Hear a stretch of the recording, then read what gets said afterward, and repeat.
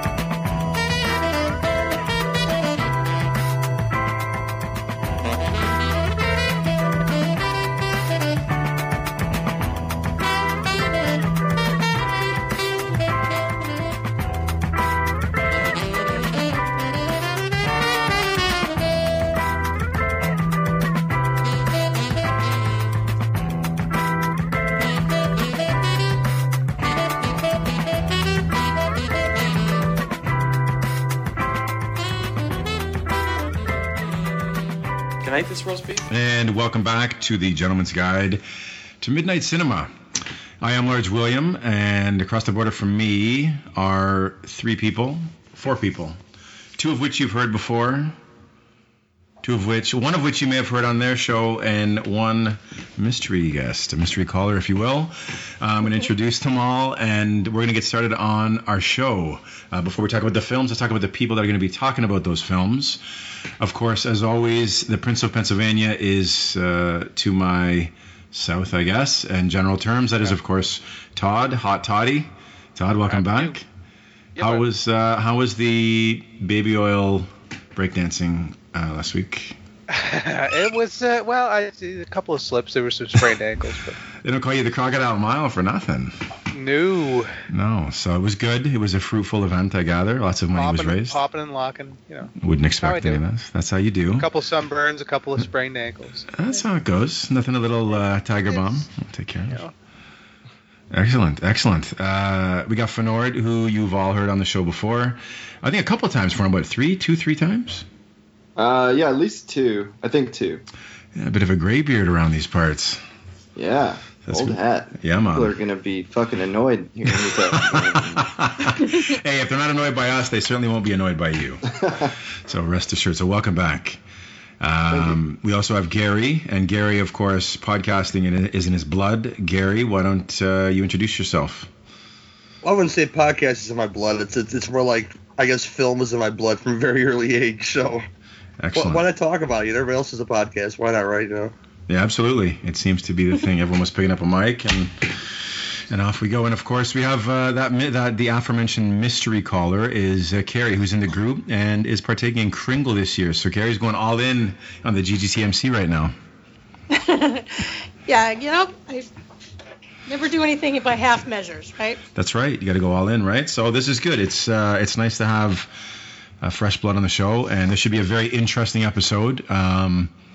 A lot of our listeners, either politely or otherwise, always politely, have sort of lamented our lack of kind of freewheeling episodes where we have not been tied down to sponsorships and obligations and what have you. And this was a freewheeling episode, if you will.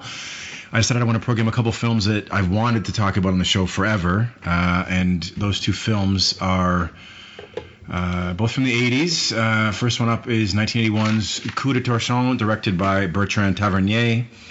And this was adapted from a Jim Thompson story, or short story, I should say. And we'll also be talking about Choi Hawk's Peking Opera Blues from 1986. Of course, before we get into those films, though, I want to give everyone a chance to get to know those of you that are on the show for the third time, or the first time for that matter, and get a little insight into what you guys do. Todd and I are going to be gentlemanly, and we're going to defer. You hear enough of our voices weekly. So we're going to jump over to Fenord. Fenord, what's been popping in your neighborhood lately? All right, so I'm going to jump back to last weekend. I had my in-laws in town, and so we watched a lot of movies while they were in town, like 4 or 5 movies over the Thanksgiving break. And they started the trip off with dropping a bomb on me that they did not like Charles Bronson. Ooh, bad way to start the weekend.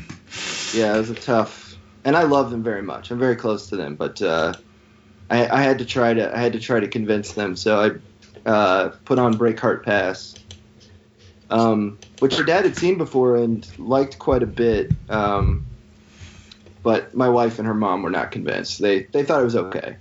But I really love Breakheart Pass. I hadn't seen it in a long time, but it's one of my favorite Bronson movies, and it's kind of somewhat of an odd duck in his career. He's definitely being Bronson, but it's not, the normal sort of thing that he got roped into, or he's, shaking a dildo at someone and screaming. So. Or that he roped Cannon into. yeah, exactly. It's a good movie. I think it's a nice, it's a perfect Saturday afternoon Western. It's got a great cast on it. It takes its time, and it's a nice little adventure whodunit sort of mystery on a train. And I love a train movie. The stunts are amazing, and you kind of forget that there was a time where people were just hanging off a fucking train over a mountainside. Yeah, it's insane, man. That's one thing I remember about that film is that fight with the chef, I think, on top of the train, right? The chef, yeah. Yeah, the cook really goes at it. And then, you can tell that there's a pretty harsh cut between Bronson and the guy fighting and the stuntman. Yep. But it's pretty awesome. I love the movie. It got a lukewarm response, but that's all right. Tough crowd.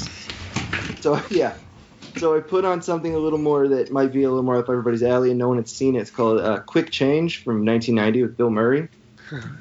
It's my favorite Bill Murray movie. Have you all seen this one? Yeah. Oh, yeah. I love it. I totally love that movie. Not my favorite, but it's definitely underrated. Never seen it? Oh, really? He directed it, didn't he? That's right. Yeah, he co-directed it, yeah. Yeah, and it has Steele from Day of the Dead in it.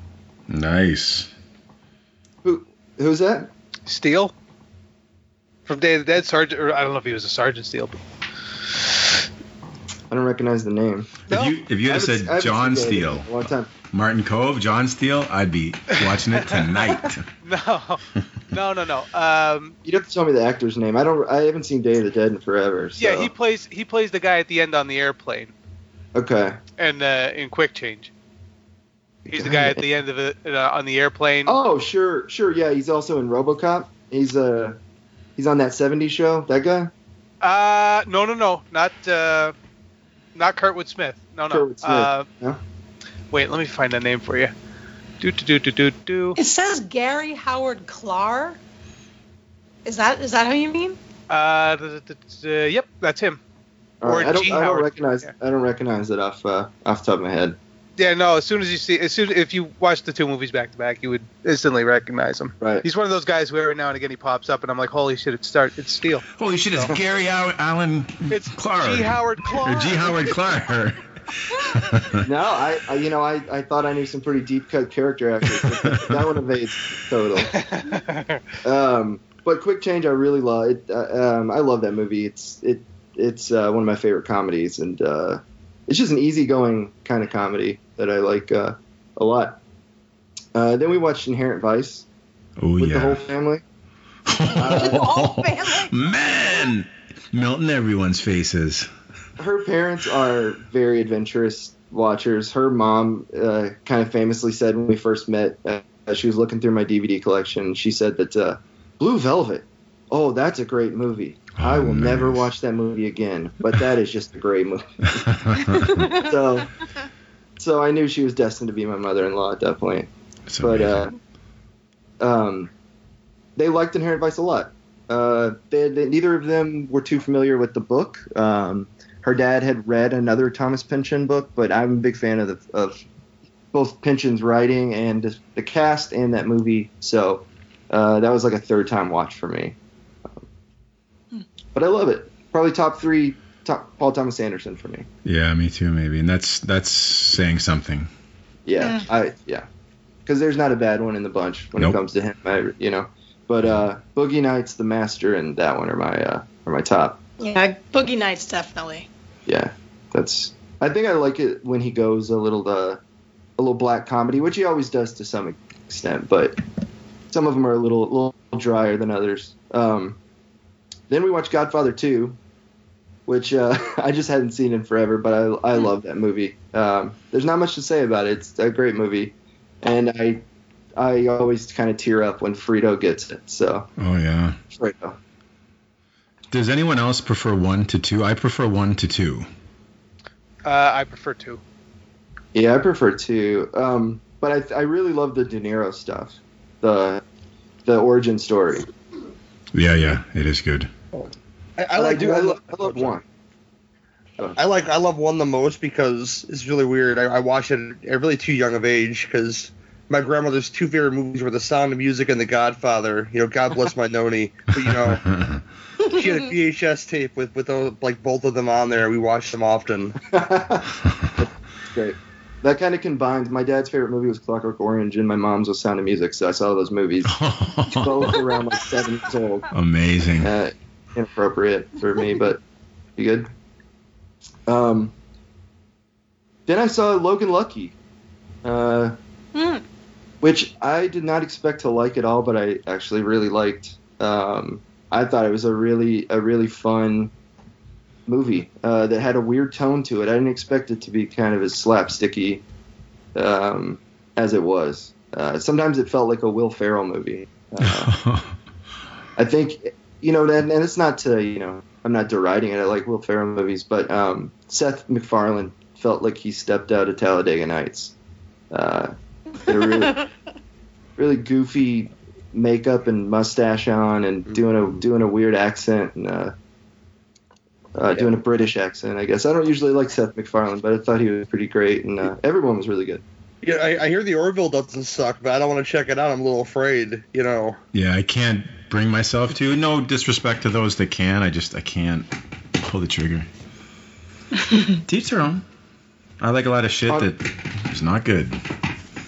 Oh yeah. Oh, the sci-fi show he does? Yeah. Yeah, it's kind of middle of the road. I mean, I watched a couple episodes because I'm a big Star Trek fan, and I thought, at least maybe it'll have some good laughs. But it's a little different than I thought it would be, and I don't hate his smugness as much as I thought I would. It's all right. It's nothing to rush out and see, but Logan Lucky, on the other hand, I thought was great. So, and then I watched I'm a Killer, which is a Polish movie from last year. Oh, yeah. The first half of it kind of plays like Zodiac. It's kind of like a Polish Zodiac. Then it kind of changes gears a little bit, but really, really good movie. I loved it. It's really high quality. It's got some black humor in it, and it's got a lot of unresolved, sort of ambiguous morality, and it's complicated. It's more complicated than it seems on its face. And it was really good. Really good. Nice. I'll have to check that out. Poland's had a bit of a renaissance the past few years because they had been a bit dormant, creatively speaking, in sort of the art house world. But they've had a lot of acclaim in the past couple of years with, what was the one with the nun, black and white? Ida, that exactly. Beautiful film. That was really good. Yeah, it was fantastic. So they seem to be ramping it back up. The Polski's coming correct. Yeah, I'm a big fan of their 70s and 80s output. Oh yeah. But yeah, then they seem to just. I'm a big fan of their kielbasa. Yeah, man. That is a very GGTMC like, I think. You gotta eat it with the skin on, so it's good and crunchy. Like Scrapple. Like Scrapple. You gotta get it good and crispy on the outside, and then the inside just the mush, all that shit in there. Ooh. Yeah. Yeah. Sounds delicious. Yeah. Speaking of derailing trains, anyway, please go ahead. Yeah, I'm a Killer is kind of like a kielbasa. There's a lot of shit and mush in the middle of it. In a good way. it's a nasty movie. Then I watched Destiny, Fritz Lang's film from 1921. Silent movie. Really, really beautiful. It had been partially, I think, destroyed, and it was kind of color corrected, and some magic was worked. And I just saw the restoration that was put out last year, and it's beautiful, wonderful movie. It's on Netflix streaming, if you can believe it. Nice. I'd had it in my list for forever, and I thought that it for sure would be gone, and then found it and watched it immediately, and really, really great. Pushed its way up to the top of my my Fritz Lang movies, and I love him. So Yeah, he was way ahead of his time, man. yeah, and I mean he had no problem switching over to the talkies from Silence. Yeah. And he had no problem switching over to American. I mean, Scarlet Street's one of his greatest movies. After having a successful career in the silent film and then in talkies in Germany. So he just was great throughout his career. He never really fell off at all. Then I watched Colt 38 Special Squad. Yeah. With Bozufi. That's right, man. Ivan Razumov and Antonio Marcina, Carol Lore. It was great. Sorry, Carol. This sounds cool. Not Carol Lore. What's that? I'm sorry to interrupt. I was just saying this looks really cool. Yeah, it's really cool. It's great, and it's Dallamano's last movie, Massimo Dallamano's last movie. Yeah, he's great, man. He's awesome. Yeah, there was a scene where a character gets all of his fingers taken off the car door. That is one of the even by Italian standards, it's pretty gross and awesome. I was really into it. And then last thing I'm going to talk about was, or second to last thing I'm going to talk about is The Voyeur, this new documentary that Netflix put together. That I put on late at night, not expecting much, and then ended up staying up for an hour and a half watching it. It's about a guy who bought a motel in the 60s for the sole purpose of creating an observing platform to watch people have sex in the rooms. Oh, my gosh. And then he went to the famous journalist Gay Talese and told him about what he was doing, brought him to the motel and showed him, and then asked him if he would write a book about it. That's pretty brazen. Yeah, which happened 30 years later. And the main character, the voyeur in question, is, and I watched these movies without judgment. I'm fascinated, but I just watched it for the sort of like fascinated to see how he justified it, how he talked about it, what his experience was. So I went in with no desire to judge, but he's a full-on sociopath and way beyond just being the sociopath you would imagine. He is completely lacks self-awareness and considered himself a scientist. And when his story comes out and he starts getting harassing phone calls and stuff, he's kind of, how dare they invade my privacy? Wow. Which is mind-blowing stuff. So the guy is completely off of this planet, and I recommend watching it because it's an interesting watch. It's crazy. Then I did a second watch of Good Time, the new Safety Brothers movies. Man, I'm still trying to see this. I'm so excited for it. I just haven't been able to get it in yet. Yeah. I don't know what to say about it because I don't want to spoil it for anybody. I can't talk about it at great length, I guess, but it's a fantastic movie. It really has a 70s feel more than any movie that tries to recapture that, or any sort of movie that kind of pays homage or does a pastiche. It really, despite being very set in the now, it has the tone and feel of a 70s, kind of real time crime thriller. And it's not real time, but the way you stay with him the entire night, you kind of get this sense of urgency that he has. It's great. And that's it.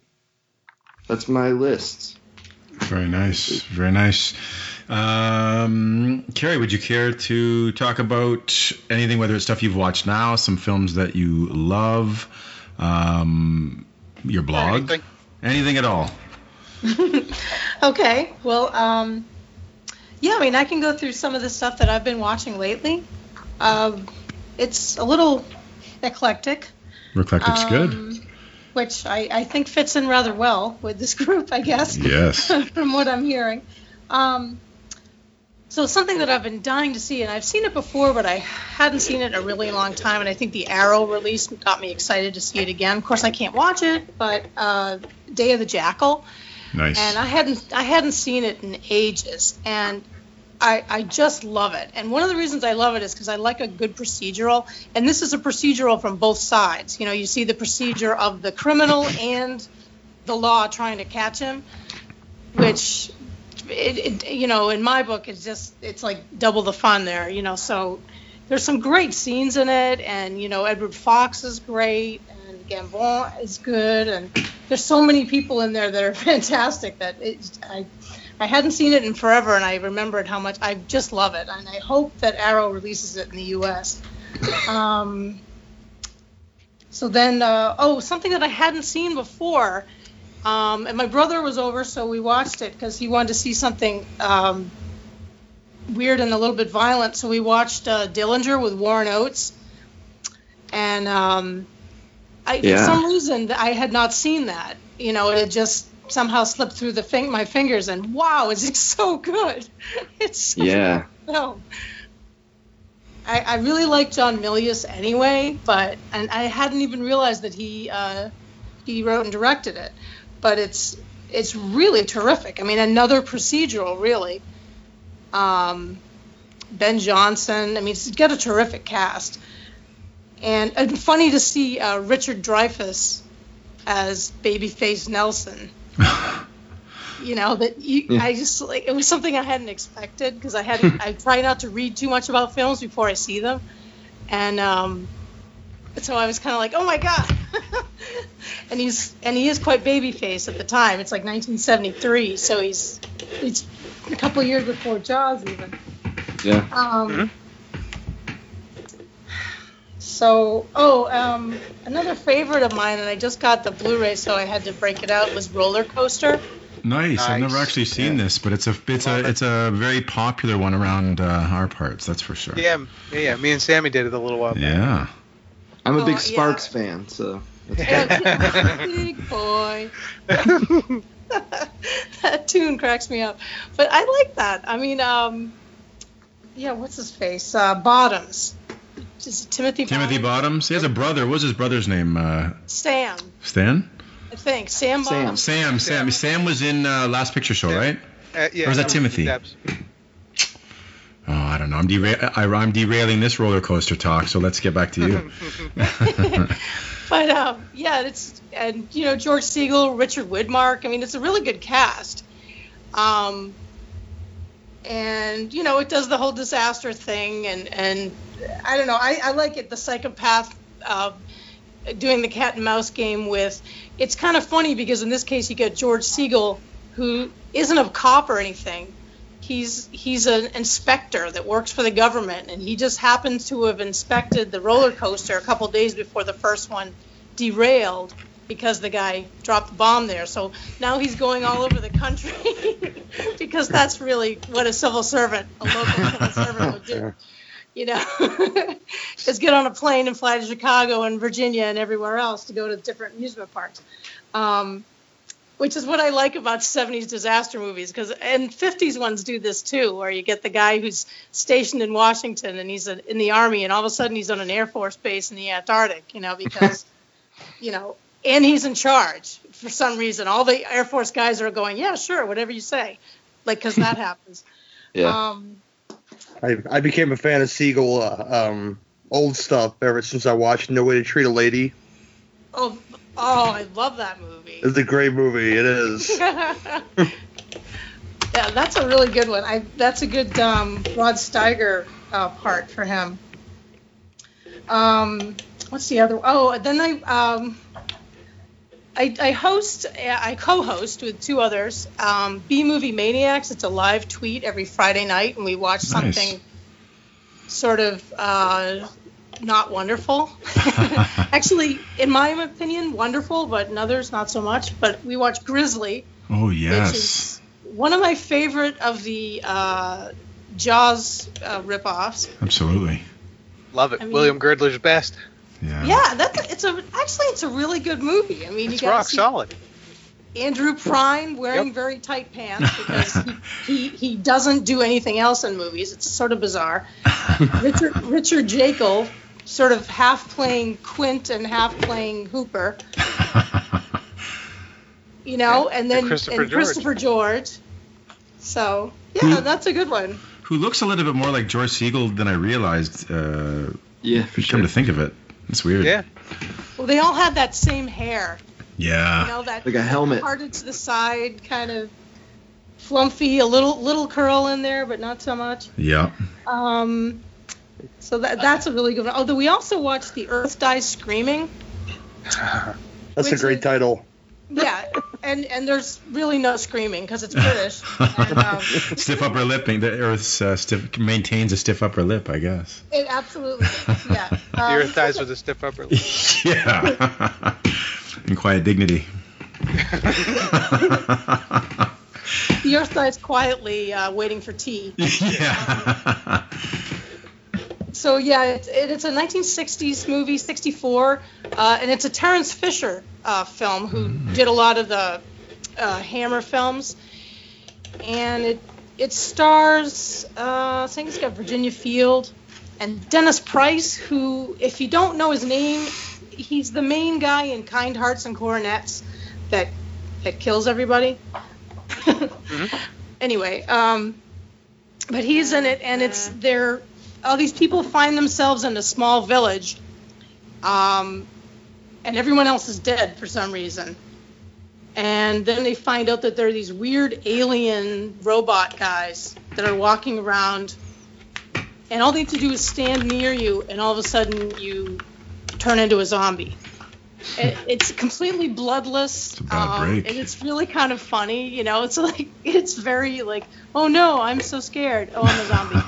Well, if I remember right, doesn't most of that take place in like a pub or something? Or Yeah, like a hotel? Yep, they're in a pub for a good part of it, and then they take off at one point and they end up back at the pub. I mean, all roads lead back to the pub apparently. Yes. And which economically placed pub. Oh yeah, absolutely. Save money on sets. But that's actually, I would recommend it. It's kind of fun. And then last Friday we watched Where Have All the People Gone, which was a 70s TV movie with Peter Graves and Kathleen Quinlan, and there's a nuclear blast and people turn into like piles of white powder. Man, that's a bad break for real. Yeah, it's a classic. You gotta love a made-for-TV 70s movie anyway. Yeah. A bunch of one of record my producers favorite line up to genres. snort it. Yeah. This has got to be better than Night of the... Sorry. This has got to be better than Night of the Comet, because I'm not a big fan of that movie, so... Ooh, What? Wow. Night of the Comet? Coming, One of those people. coming out swinging. I'm a Kelly Maroney fan. I'm a Captain Mary Stewart fan. Love them both. I just can't stand the movie. Not even for Mary Warrenoff? Come on. Oh, that too, but it's... Fair enough. To each their I own. like it, man. I tried like 4 times. They can't all be winners. That's right. But yeah, this one was a post-apocalyptic thing, and these people had gone camping, and when they came back, it's really weird because the people all turn to white powder. There are no birds, but the cats and dogs go crazy and attack people, but the horses are really nice. So I don't understand exactly what the weird neutron bomb kind of thing that happened here. That it was very targeted. You know, only certain living things were affected, and and they end up at the end on like Malibu Beach. It's just hysterical. Yeah. So yeah, it's pretty. There are a lot of movies that they made at that time. They were talking about, you know, in the 70s they made all those ecology movies where because things are getting dumped in the thing, the ants get big or the spiders get big, or, you know, Marjo Gortner has to fight a big chicken, or, you know, something. But this is sort of akin to one of those, you know. So then I watched, The Devil's Rain, because the Severin Blu-ray just came out, and I couldn't avoid it. And wow, it's the best I've ever seen it look. Because I've seen it before, and it's always so dark. You're like, what the hell's going on the screen? I can't even tell. But if you are unfamiliar with the film, it's Ernest Borgnine, William Shatner, John Travolta in a small part, Tom Skerritt. One of the, oh God, what's that guy's name? I can't think. But Ida Lupino. Yeah. Who was in every crossword puzzle ever. And speaking of Marjo Gortner was in Food of the Gods. Food of the Gods. Yeah. That's right. You're right. And she was fighting those big, like, weird millipede things. The maggots or whatever they were. Yeah. Yeah, nasty. Yeah. So this one, it takes place in this Western. I mean, I don't know if you guys know it or other people don't know it, whatever, but for the sake of people who have not seen it, there's a satanic cult that somehow, you know, hundreds of years ago were burnt at the stake and claimed they would, you know, come back and get vengeance on people, blah, blah, blah. And, of course, there's a special talisman and a special book, and everybody's got to get it and whatever. So, but devil people try to kill people who aren't devil people, and it's kind of cool. And it's fun to see, like, William Shatner and Ernest Borgnine emoting. Oh, yeah. Yeah, I really got to give that one a rewatch. I remember I saw it way back when I was a kid, and I just remember being just crushingly bored by it until the last, like, 15 or so minutes. I don't know if it holds up. Maybe I probably need to see it with different eyes today, but yeah, you know, I saw it years ago, and I think I tried to watch it recently, but it was like on YouTube, and it was this, you know, crappy copy, and it was super dark. That was probably the one that I watched. Yeah, and I was just like, ugh, next. But honestly, the Blu-ray is really good. I mean, it's so clear. It's like watching a different film. You really can see so much more. So that was good. Well, I'm still waiting for somebody to scoop up Corman to give us a proper release of The Intruder before he dies. So that'd be nice. Yeah, right. Oh, yeah. So then the last thing, I guess, is I got into a weird Pete Walker kind of thing and saw the Frightmare, which really fun. I hadn't seen it before. That was a new one for me. I'm trying to even remember it. It was. Is that the British one? Yeah, it's British, and it's like this.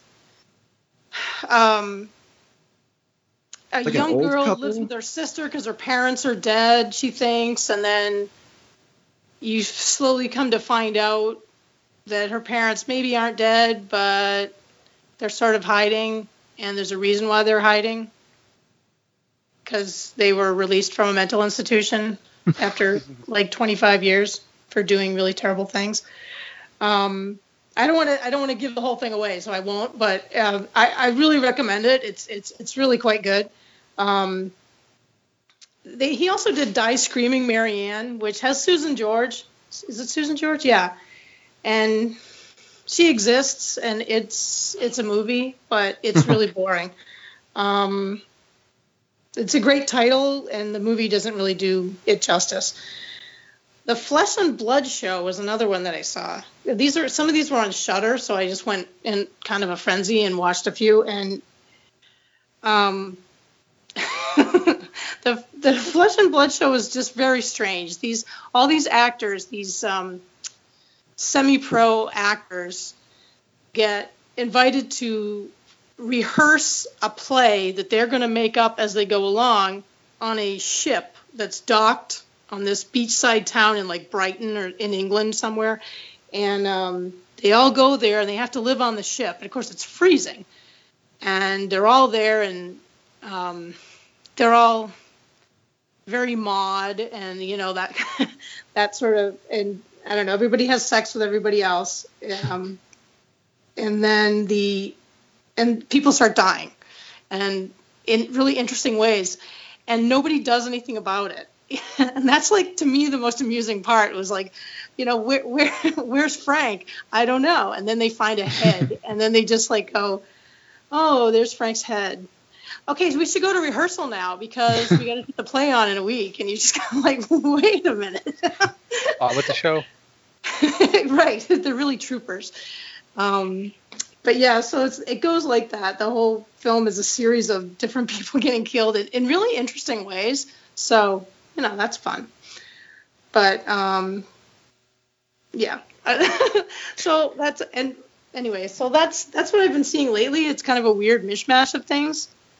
But B-Movie Maniacs is the thing that I help host on Friday nights on Twitter. Nice. And then I have a blog called Prowler Needs a Jump. Nice. Excellent. Well, that's good. You certainly fit in here. So, very cool. Gary, our man Gary, what do you got, Gary? I know you got something near and dear that's a passion project for you. If you could talk about that as well as what you do, which is very similar to what we, not similar in a bad way, but you're a man of the same denim or leather as us. So let's let our listeners know what it is you do and what you're passionate about. I do a program. I do a podcast called the Cinema Beef Podcast with my co-host Jeffrey X. Martin, who's a writer, and Jamie J. Sammons, who's just an all-around great lady who's a constant inspiration to me, and she loves Rawhead Rex as much as you guys do, so that should turn you on. But yeah, that's a multi-genre show like this show. It's not just horror. It's not just anything. It's whatever fits together. Absolutely. I have some crazy stuff planned for later, including a Terra Firmer and Dress to Kill show, because if you watch those two together, they have some very similar things to them, and you know, that's nuts. I'm throwing them together just for that reason, because I want to watch my friends. I want to let my friends describe. I don't want to give it away. You guys should watch Terra Firmer just for the depravity of it. It's gross, you know. But nice. I saw it when I was a kid, but trauma is one of those things that I never got too into, and it really hasn't held up for me as I've gotten older. So I should go back and check it out though, because that's the one I hear is one of the better ones. The stuff Lloyd Kaufman makes is good, you know, but a lot of the other stuff is like few and far in between. But I respect him for giving those filmmakers a chance for distribution, you know. For sure. Even if their film is garbage, somebody's out there to watch it. So. Yeah, definitely. Yeah, that, and if you want to hear me and my friends talk through movies that you love, maybe make some good dick and fart jokes, I do the two chick minimum commentaries. You can find both of those on legionpodcast.com with a lot of my other friends. Great shows if you guys want to check them out. Friends from all over the world. That's my favorite part about this job is meeting friends from all walks of life and all over the world. And if you're working at 6 a.m., you probably have somebody to talk to, and that's always helpful. Yeah, you know? It definitely is. And the money ain't bad either, huh? Oh, it pays in spades. I'm making some Adam Carolla money over here or something. You know? It pays in therapy. That's probably I'm not an angry guy. I just get upset about things. But whenever I do the podcast, and even being on this show, is such a treat. You know, it's like the best therapy for me to cure those ills, if you will. You know. No, it's true. It's I agree. It's one of the reasons we've been doing it for now. For this, coming into our 10th year. it's been a gift. I've made friends the world over. I sort of, not meaning to brag about it, but sort of proudly say to people who don't really understand what we do, I say, I could travel to most countries in the world. Not most. I could travel to a large number of countries in the world and have a place to stay. Conversely, people from around the world would have a place to stay with me and my family, or I could go to most states and have a place to stay, and that's pretty incredible. We've gotten together a number of times over the years, and it is great. It is truly a wonderful thing to be able to share in a mutual love of film. Because it's such a wide net that we can cast, and it's really remarkable. Not to take anything away from what you were saying there, Gary, but I just want to echo that sentiment. It's just community, It's probably better than most people's families, their actual families. I consider most of the folks I talk to my second family, and that's not always a bad thing, No, it sure it's a good thing. Yeah. You called on me a couple of times, William, and I've always appreciated that, sir. Oh, for sure, man. We got to reach out, right? We got to reach out and make sure our fellow man is in good shape. Sorry, I'm getting real on you guys, but before I went on the podcast, here, Dee Wallace got real on me, because she does like a self-help, spiritual healing thing, and she was on Facebook Live, and she called me out on my bullshit. I was like, okay, Dee Wallace, get real on me, baby, Oh, listen, Sunday morning she's on. It's kind of wonderful, actually. But film stuff. I watch all kinds of stuff. I grew up on, Conan and The Road Warrior, whatever my cousin made me watch when I was way too young. I watched that shit, and I became a horror fan later because I was a bit of a pussy when I was a child as far as watching horror films goes, and that got better. But I don't want to get too deep into it, but I'll tell you some of the stuff I've been watching as well. I guess the top thing that I could say would be the most GGTMC of the show that you guys should watch is Brawl in Cell Block 99. Nice. Yeah. Oh. Nice. It's pretty great. Maybe the guy that made Bone Tomahawk, and people don't like Vince Vaughn all that much. I think you guys will like Vince Vaughn in this, because it's just visceral and mean-spirited, and he's breaking people's faces in that movie, and it's he breaks up a car he breaks up a car like he's in Street Fighter 2 or something. It's kind of wonderful, But it's a great time. It's a great time, but there's a lot of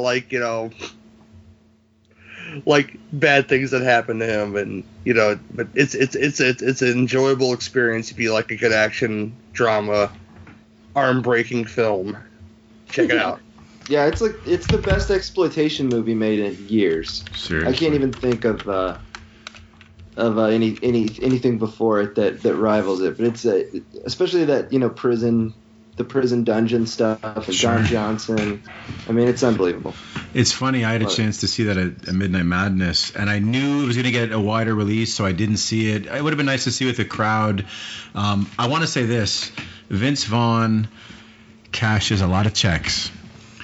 And it's a shame, because I'll tell you, I've always loved him, and I've caught a lot of heat for repping for him, despite a lot of the shit that he's done. But I feel vindicated that he's getting some rave reviews again, because I think he's a tremendous actor when he wants to actually put it on screen. I think he's tremendous, and I'm glad to see this. I got to check it out. It's all the smug comedy shit he did. Yeah, he was cashing the checks, man. Yeah.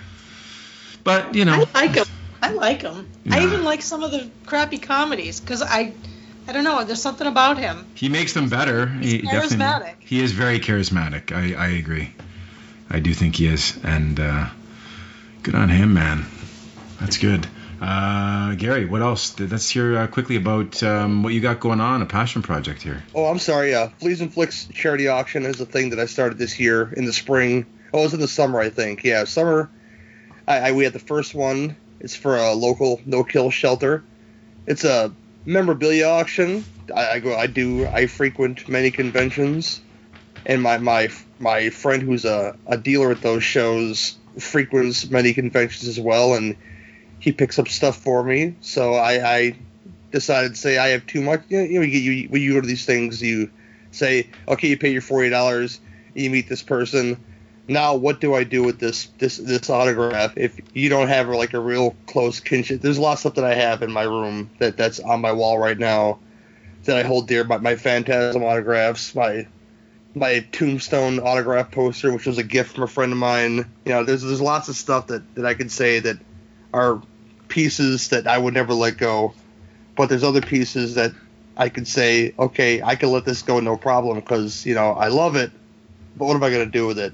And somebody else would love it and adorn it and on their wall and appreciate it much more than I.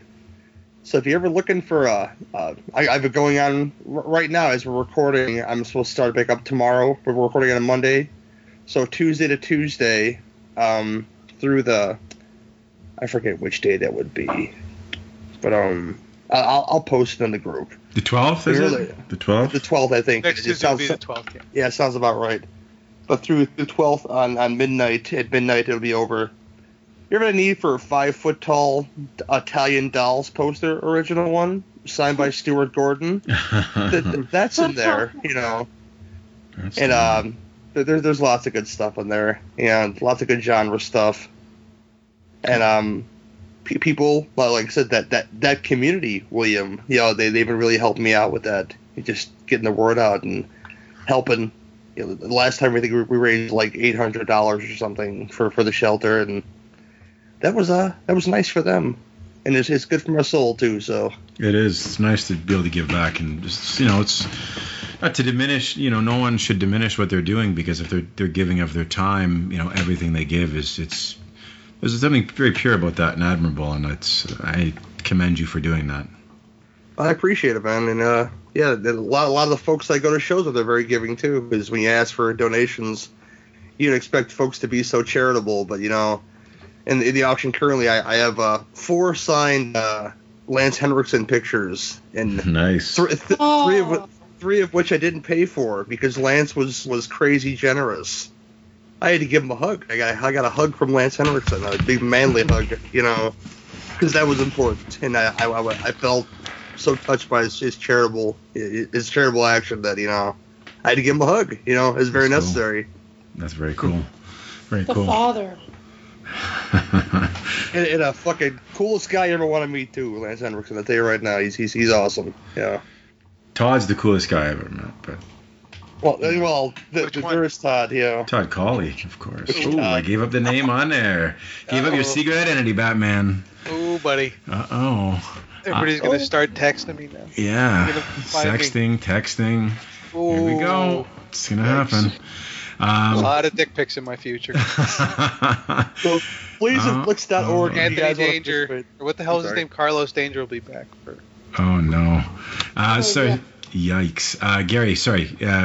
Go ahead. Fleasandflicks. Yeah, fleasandflicks.org. You guys can go there and register if you guys want to participate. It's going on right now as you're releasing this, I believe. So check it out. And we are going to put this in the show notes. And if we don't, Gary, you're going to message me politely and say, "Hey, lunkhead, you didn't hold up your end of the bargain," and I'll put it in there.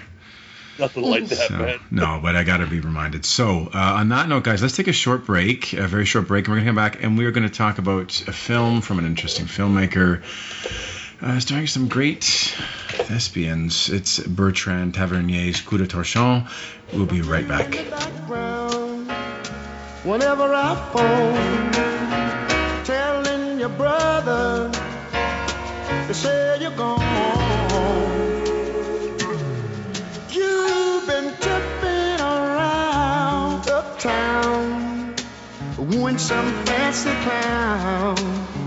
Keeping up confusion, that's no solution. Break it up, then make it up. When will you get enough? That ain't the way you made love, sweet darling. That ain't the way you make love. When will you get enough? Lately, I don't know where you're coming from.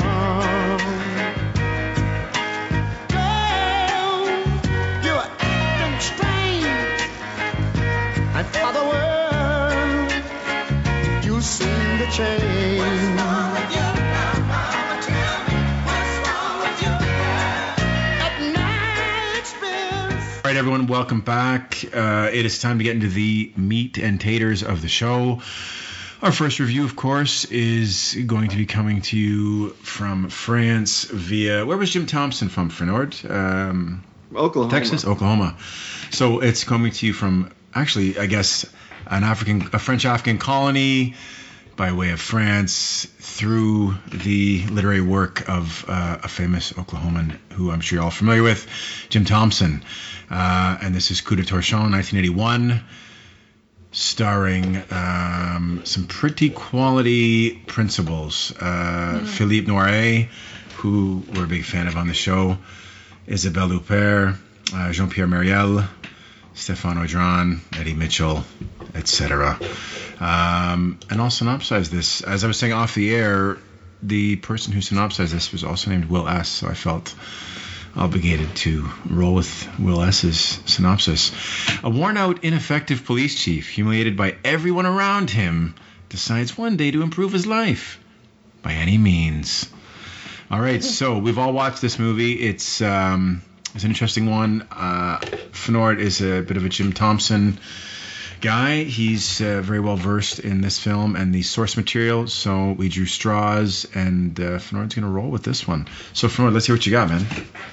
All right, so I was saying off air, I had read the book Pop 1280 before that's based on, but since I was going to watch the movie again, I decided to read the book again right before I watched the movie to kind of see how they stacked up. I'd never read the book in close succession with seeing the film. So they're almost identical, except for setting. And that changes a few things. So all the war that's going on, and a lot of the social stuff that's going on between the French, the occupying French, and the Africans is slightly different. But it also takes place. The book takes place in the Deep South, so there's some of that those race relations that are the same level of strained, right? So the book's from 64. And it doesn't say that. I don't believe it ever says the state. I read the book, and they just say Potts County. And Anytown, USA. That's right. That's right. And it's the 87th largest county in the state. They say that, but the kind of shithill sheriff that humiliates him, kicks him in the ass and stuff. Yeah. In the book, he always was making fun of him for being the sheriff of the 87th biggest county in the state, kind of giving him shit for being a nobody from nowhere. But when I read reviews, people were saying, I looked a few places to see if I just missed the state, and somebody said Texas, someone said Kansas, someone said Florida. So nobody that I read had any clue what state it was actually in. But it's Jim Crow South for sure. Oh, yeah. It addresses race as harshly and it shines a bright light on race relations. And I think that's one of Jim Thompson's central sort of pushes for the book, is one of his central themes that he wants to sort of tease out in the book. And I think it's really clever that Bertrand Tavernier said it in an occupied. I don't know if they ever say exactly, but it feels like maybe French Algiers. It's Senegal. Senegal? Okay. Yeah, that's right. Good call. I didn't think I wrote down the country. But it's really, really interesting that he removed it from the Deep South in America, and it still works, and a lot of the quotes, a lot of the dialogue is intact. I just wanted to, if I may just chime in, this is one of the things I really admire about a quote-unquote reimagining or remake or a revision of source material is anyone who's sort of been in our group or listened to our show long enough knows, I tend to bemoan the state of film when it comes to remakes. And listen, I'm not saying all remakes are bad. There's clearly a lot of great ones out there. But this is the kind of stuff that I really admire, when you can take something that is very distinctly sort of American and look at sort of the universal themes and transplant it somewhere on the other side of the world, and it just fits like a glove. And it's really a masterstroke by I always want to say Bertrand Blyer because I like both filmmakers, but really a masterstroke by Tavernier to do that. Absolutely. And the movie starts out with an eclipse, which is one of my favorite tropes in movies. I read an article once about eclipses in film, and the writer said, I can't remember who it was, but the writer said that whenever, eclipse is used to show that, like, buckle up, like things are about to get weird, we're letting you know that the rules no longer apply. And and that's definitely true of the movie. Like the first thing that happens is sort of a Promethean moment of him lighting the fire for those kids, and then walking back from it as the eclipse is happening. And later, since he references that he's Jesus Christ, come back. It's kind of which is in the book as well. That's kind of a watershed sort of moment. So I really love that scene. That's a great opening scene. Yeah, it is. It almost, what it almost feels like to me with the children. It's just a very stark opening in some ways, landscape and so forth. It feels a little tiny bit. I mean, it's a little different, but the way it's kind of stark and what we're seeing in terms of the contrast of violence and children and what have you is, or the prospect of violence is sort of like the opening for me of The Wild Bunch. There's a little bit reminiscent of that. I was thinking Walkabout. There you go. Well, I looked at it like it seemed to me to be like a lion stuck in a watering hole, but with people. That's exactly what I got as well. Yeah, and the end kind of is the logical extension of that opening, My next note isn't that serious, but that he's eating an entire duck for breakfast. Yeah. Just chomping into an entire duck, which you could read into as like the opulence of him, while everyone's starving and. Big time. Obviously, but also it's kind of it fits with the black comedy of the film. I laughed out loud in this movie more often than I probably should have. I thought about Rick Dukeman in the Burbs and that scene when he's going into Tom Hanks' fridge in that movie, Yeah.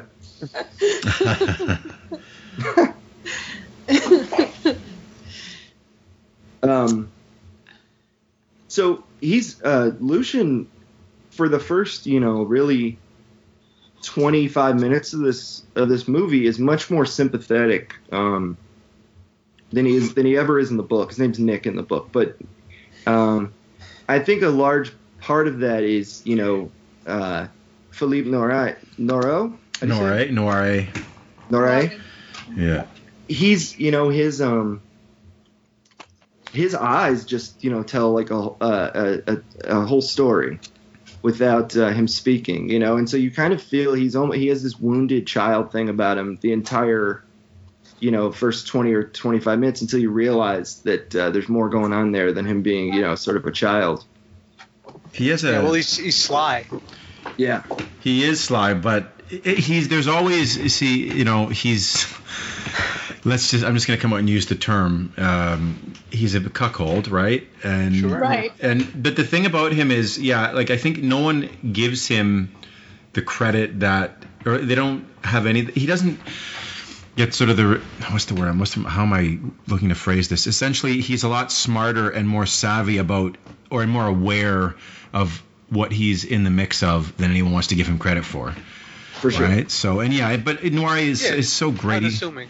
He's very unassuming, but Noiret is such a great actor, and like you said, one of the strengths of him as an actor is he has a humanity and a likability and a warmth that even at the back end when he's doing some pretty awful stuff, part of you still is like, man, like it's this guy's he has a very much an innate warmth or humanity, right? So Yeah. I don't know. Yeah, I think at the point of the beginning of the film, until he meets this special new lady, he became complacent, like in his station, at like where he's at, as far as the way everything goes with it in his life.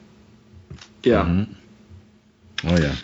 Have you guys ever seen the film The Secret of Santa Vittoria? No, I have not. Nope. It's a movie from the 50s starring Anthony Quinn and Hardy Kruger, and it's set in Italy during World War II.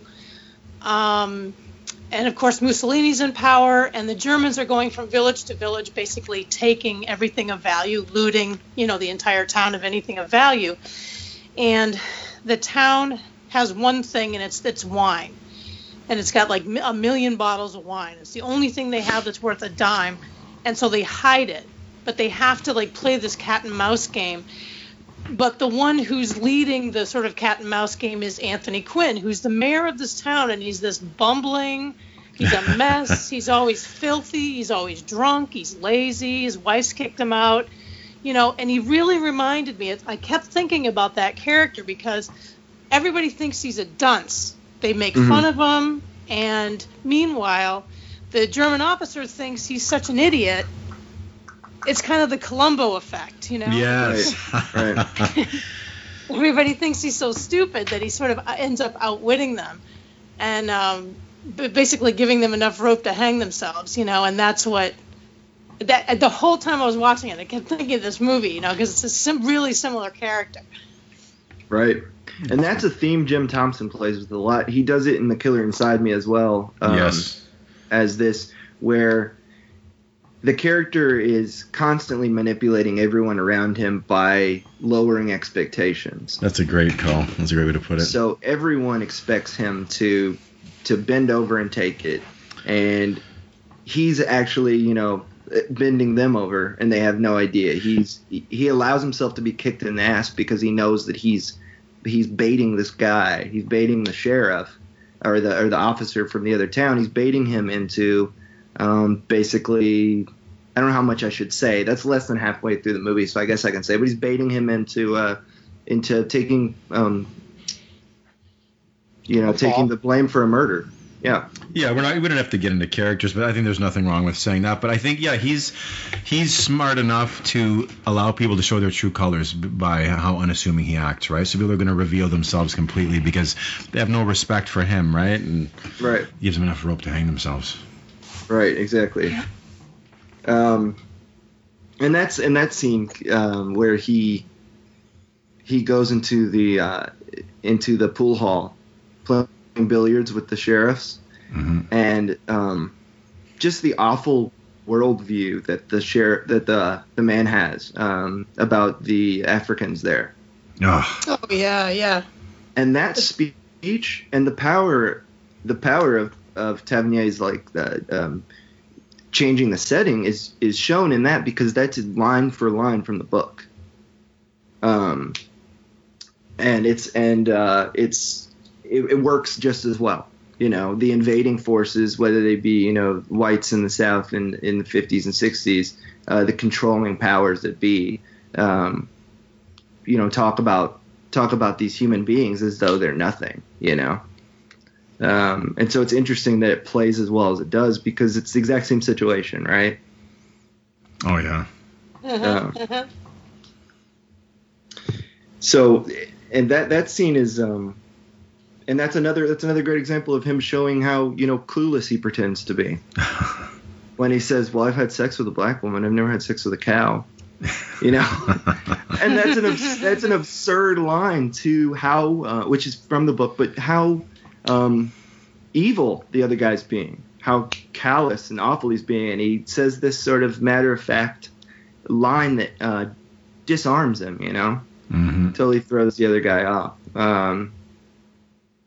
and takes the wind out of him while still assuming that Lucien is just an idiot. I think it's a great scene. It is a great scene. The reveal, the whole way he sets him up, with the pimps and everything, the kind of central murder that happens, the way he sets the sheriff up, is brilliant, and a gut punch for him, but kind of a laugh out loud moment for the viewer. Yeah, that was really entertaining. Right. Yeah. Yeah. It's really the entertaining. expression on his face when he sat back when all the people were talking. And he just has that expression on his face, like doop doop doop doo, you know. Yeah. while Marcel is hanging himself. Yeah, exactly. I think we lost Gary. Oh, Gary said, "Fuck this! I've had enough French film talk." He's done. He's out. Let's see, where is he? Gary, you there? It just said he left the group, but I don't know. Gary, he'll get tagged back in the ring here in a second. Oh, Gary lost power. Oh no! Meaning his superpowers. He needs to find the crystal in the cave, and he'll be right back. Got kryptonite. Yeah. Too much kryptonite. Yeah. Huh. So he's done? Done momentarily. Can't Okay. keep a good man down. He'll be back soon. All right. The dust storm during the movie, when they're watching the movie on that sheet. Yep. And the dust storm kicks up, and the teacher says, the school teacher who he's kind of infatuated with, who's kind of our only pure character, right? Yes. Everyone else is compromised by greed and deceit and hate, and the only tender moments kind of come from the only moments that have no manipulation and are tender and pure are from her. Mm-hmm. And the only time he's allowed to be himself kind whatsoever, even though it may be a front, is when he's near her. That's right. But she says, I thought it was Armageddon. And he says, no, it would be much worse than that. Which I thought was a great line. But another thing is how much he reveals about himself to her when he tells about his father and his father's kind of outlook on life and blaming everyone around him for his own failures. Mm-hmm. I thought that was sort of fascinating, and because there's so much metaphysical and sort of supernatural stuff almost happening in the background. Yeah, there is. It's kind of interesting since he calls himself Jesus Christ and talks about his father as being kind of a failure and evil, and you kind of get some sense that he's toying with creation in on the whole, Mm-hmm. Especially the way he talks later to everyone about the tortures, and that death is a kindness, murder's a kindness, because the world inflicts much more pain on you than death. Yeah, no, I think that's a good point, because we see a lot of, like, the world is rife with arrogance and cruelty, and at least this small snapshot of the world, right? And right. I think that is certainly a telling line as to his worldview, based on whether he was there or somewhere else. I think it's very evident. Right.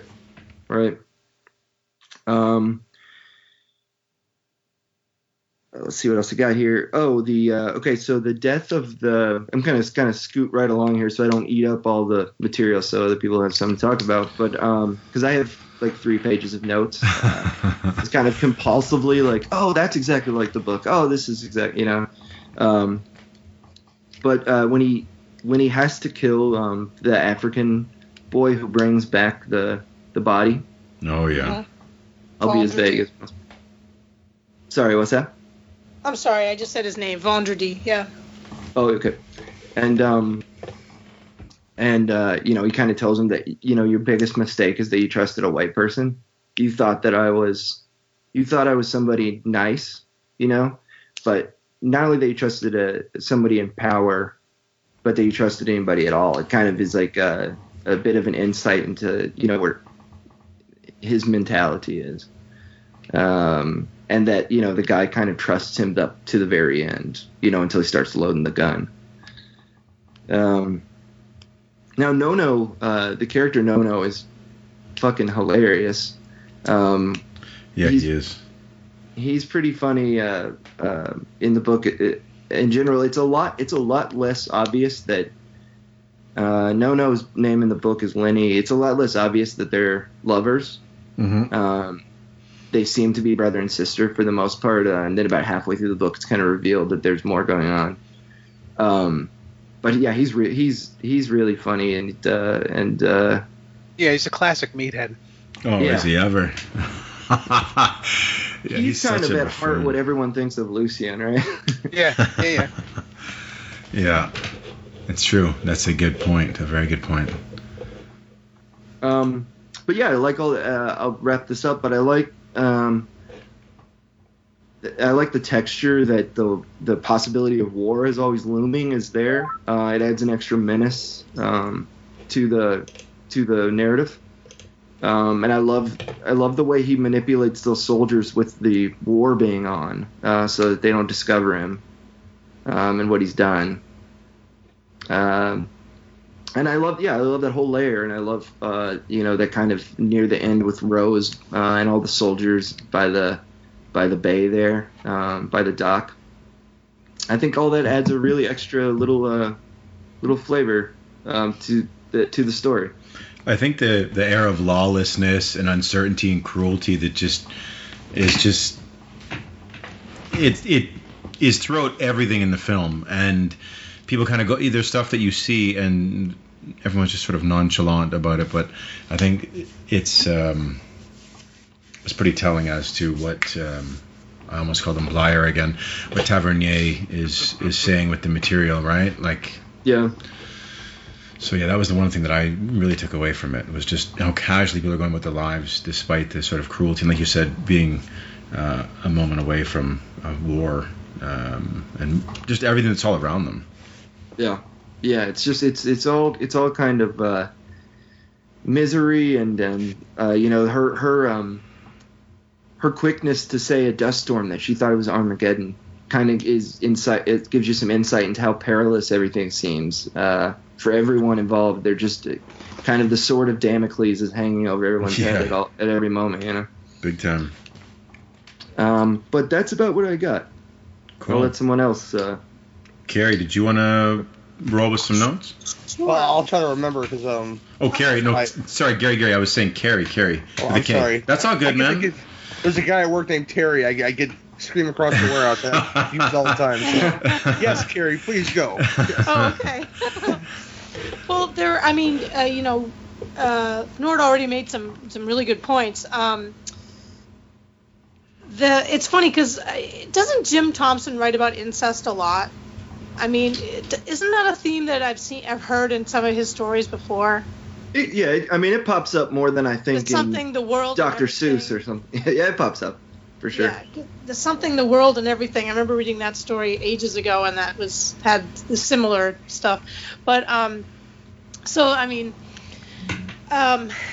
yeah, the big thing that I took away was the sort of, and I said I had the same notes too, that his eyes are I just said he has warm, expressive eyes that say a lot, even when there's no dialogue. Mm-hmm. And because he's in Cinema Paradiso, and he's like the fatherly figure and everything, and then you see him in this. It's so funny to see him do this totally different kind of character.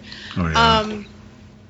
But yeah, the bleakness of the town, and just like that village, it just had no future written all over it. I mean, there's just like, ugh. Now there's nothing. Even like when he goes to the big city, and you see him sort of gazing longingly through that fence at the kids that are playing jump rope. Mm-hmm. And you start to think, like, because he is sort of childlike, is he thinking, boy, they have it good, or is he, or I wish I were there, or is he thinking they have no clue what's about to be snatched from them? Yeah, absolutely. Right? Any of those things. Yeah. But one of the things that struck me, that's sort of close to the beginning of the film, is the first time that Cordier goes to his office, goes to the police station, and the two pimps are there, and they're making fun of him, and they push him over on the ground and everything. And the guy who works at the station, something Fett, his name is like oh yeah, there he is, Fetnot. So Fetnot that works at the station. So here what's his face? Cordier is sitting here going through his litany of complaints, as he sits down and, oh, this is terrible and everyone treats me so badly. And then you look over and the man is mouthing the exact words that Cordier is saying. Oh, I didn't notice that. At the same time. So you're thinking, the guy must say the same damn thing every day. And this poor black guy who is sweeping dirt in front of the police station, and you got to think that based on what you see in the film, that's about as good as it's going to get for him. He's got no chance to do anything else. And so for this guy to come in and complain about how people are mistreating him is kind of, just a little bit ironic.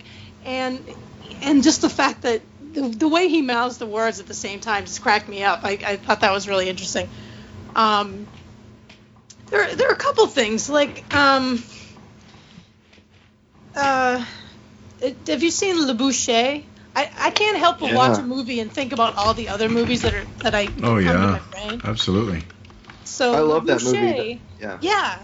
And Stéphane Audin is in that as well, although she plays the school teacher in that one, and so, but in that one also, there's like a school teacher who is privy to the thoughts of a murderer, and that was a sort of a weird parallel that I drew. I don't know why. No, for sure. It's interesting to see those through lines in people's careers and how things kind of come full circle creatively or thematically, and who knows how much, if that was just a happy accident or there was something going on there. I mean, Chabrol was certainly a contemporary of Tavernier, so right.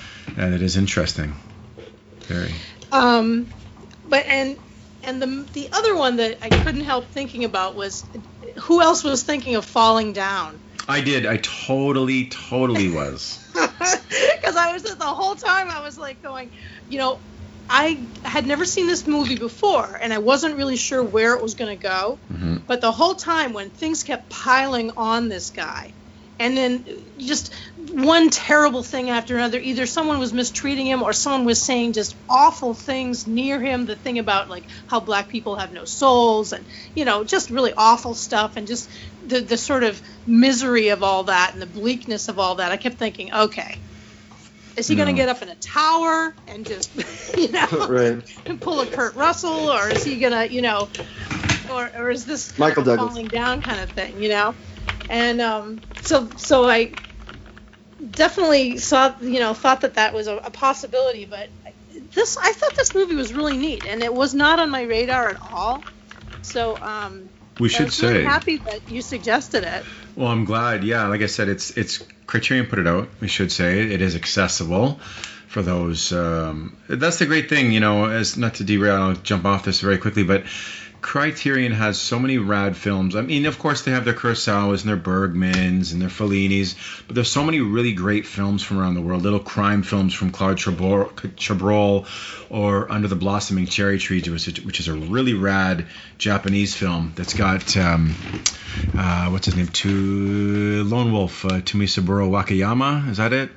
Yes. It's a great kind of not a companion piece, but it's a great kind of ghost story of sorts, or horror film of sorts, a moral fable, and that they have that, and they have so many cool little films that we're too quick to, I think about the big sort of tentpole art house films, but right.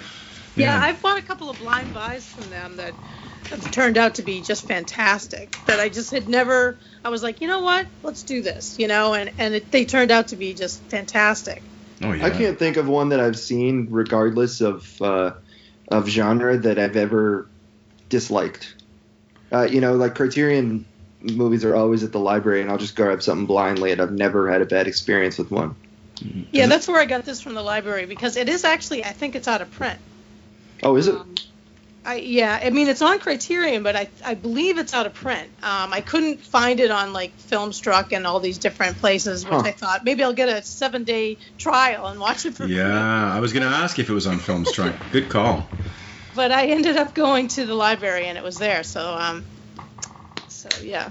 But yeah, it's excellent. And did you watch the interview with Tavernier? I did not. Well, one of the fascinating things that he talks about it was an alternate ending that he had to the film, which is really kind of batshit crazy. And the producers went, "Get out of here! Do this again! Do not tell me that's the ending." Can you share it? They were just like, "That's just too weird."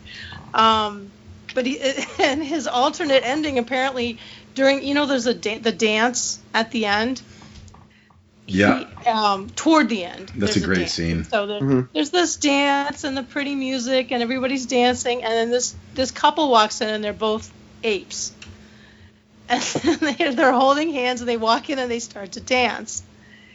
And it's like everything blows up somehow. And then the two apes look at each other and say like, "Oh shit, we got to start this thing all over again." What? Yeah. And the producers were like, "Are you out of your effing mind?" Is that like a 2001 reference or? Right. Yeah. Well, we gotta. Yeah, exactly. I thought it was pretty funny. That is pretty funny. Anything else, Carrie? I'm trying to think. No, not really. I just thought it was really fascinating. I mean, and as you said before about just the lawlessness of it, what I thought was fascinating was every time there was a crime committed, he wasn't ever looking behind him. He wasn't ever going, "Oh, I hope nobody saw me," or you know what I mean? Like there was absolutely no fear of being found out. That's like, right. He just was very like, "Hey, I'm gonna shoot you now," bang, and then. Yeah. And he just kind of went about his way and got rid of the body and did whatever he had to do. I mean, there was no, surreptitiousness at all. I mean, you just, which I thought was really quite fascinating because some of them were in broad daylight. That's right. Here he is in broad daylight, just, The casual lawlessness is really. Yeah. No ramifications, no price to be paid. Well, he's delusional, right? So he's hard to even trust himself. Like, what's really happening. He's talking about being Jesus Christ. Like he tells one of the pimp's brothers, he's completely out of his mind. Beyond the fact that he's killing people, but he's also very delusional and psychotic. Oh, I had a question. And maybe you guys understand the answer to this because I didn't. What was the point of the blind guy? That's, I was wondering the same thing. I guess maybe that it's day in, day out the same thing. The sort of unendingness of the sort of misery and the sort of bleakness of their lives. Repetition. I can't add anything to that. I'll go with I was thinking the same thing as Fenor. That's exactly what I was thinking. No, I don't know. I'll roll with that. Well, it's not in the book, so I thought it was a fascinating little 6 p.m. entering the virgin forest, like over and over again. I thought that was there was something magical about it. It made me think about Bergman, like when he said virgin forest, I was like, okay. Totally. Hey, Mr. Hill, what you got? Oh, I have more observations than anything else about the film. I did enjoy it. I thought it was a little long for me, but I did enjoy it. You mentioned the lawlessness. That there's the scene where the pimp and I guess the pimp's associate were shooting the dead bodies in the water. God, yeah. And again, the time he's like, "Whoop! I just fell down again." I was like, "Well, with malaria running rampant, you think he'd be a little worried about these dead body stew that probably it was the sun beating down on it. Probably, might get sick from this. I don't know, but it's one of those things where he just goes about his day again, just from getting in that malaria stew. I thought it was kind of random. It's dysentery, which is in the water. It's like. But they made it. They said that was the habit of the people who lived there to put dead bodies in the water, and I thought, holy moly. No, just the fact that he was in the water, though, it's like he's kind of like nonchalant about it. Well, foiled again, It's right. He could be as tired, and he lives in a real hot area, but at least he's got a pretty banging scarf to wear all the time. He comes correct on the ascot tip. He does. He's got that. He's got the Henley. He's wearing the Henley, so he's like the Higgins for those that know our good friend Brian Higgins. Man, he comes correct. I always think whenever I see a Henley in film, I think of our good friend Brian. So yeah, no, he's on point, man. I lost my notes as we lost power, so I'm just trying to remember stuff that I observed during the movie. Living the life. I'm telling you, the damn. You guys mentioned the edible thing. Was that her actual son? He called her Mama. No, it was her brother, was it not? It's not really her brother. It's but they have. Booze, yeah, I'm stupid. I didn't catch that. He's supposed to be her brother so that they can live together. Oh, yes. Okay. It all makes sense now. Oops. She was like cradling him at some point, like in the beginning of that movie. So I was very confused, as far as what their relationship was. So I guess it's part of the charm of the film. I don't know, but I didn't read the book myself. But well, it's a little clearer in the book that her brother is like a child. He's like got the mind of a 5-year-old in the book. I could tell that, yeah. But he's pretending in order to live there and be her lover. And at one point, they're making fun of him because they're making fun of the Lucian character in the book, Nick, for not realizing that it's not really her brother, and that he's just. They do that a little bit at the river. Yeah. Mm-hmm. Yeah, when all the people are when he's setting Marcel up. Right, and he said, "I don't see the family resemblance." Yeah. You're in for a big surprise. Nice. Yeah, there's a couple of things that were mentioned already, and I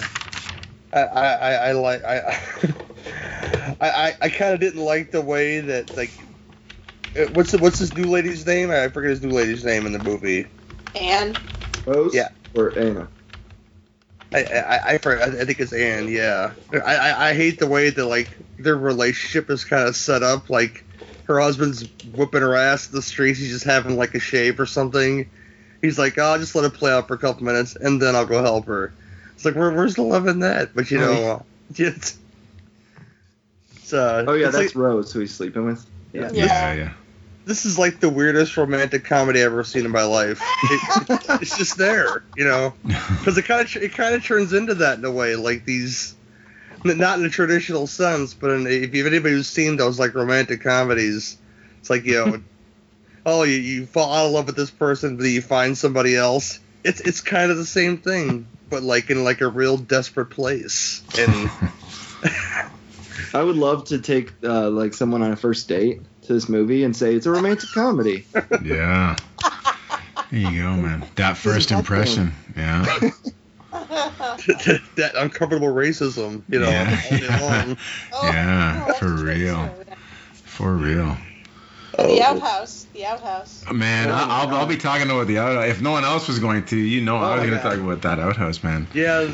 I think that's incredible. Weirdly is my make or break scene. That's coming up though, but that's where the film took the turn for me. So nice. I'm gonna leave that there, and I'm gonna let somebody else talk now. Totter. All right.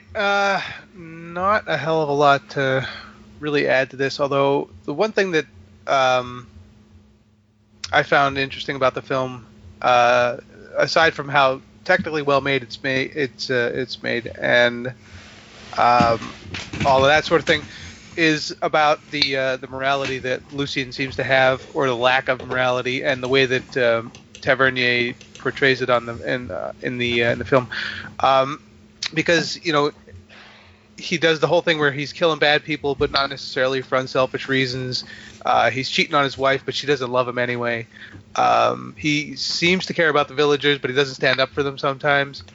And he does the things that everyone talks about, but hasn't got the courage to do in some ways. But at the same time, he's not doing these things because he's being altruistic. He's doing these things for his own reasons. Correct. But at the same time, and there was a key quote in the film where he says, "I help people to reveal their true nature," and I think that's really what the whole thing kind of centers around, at least for me, and the characters who are really well, especially Lucien is really well developed, very very well portrayed by Noiret. The movie is leisurely paced, but it's always compelling. Outside of that, I mean, you got those final moments of it, which I found sad and chilling. But other than that, that's really all I have to add to everything that everybody else has been saying here.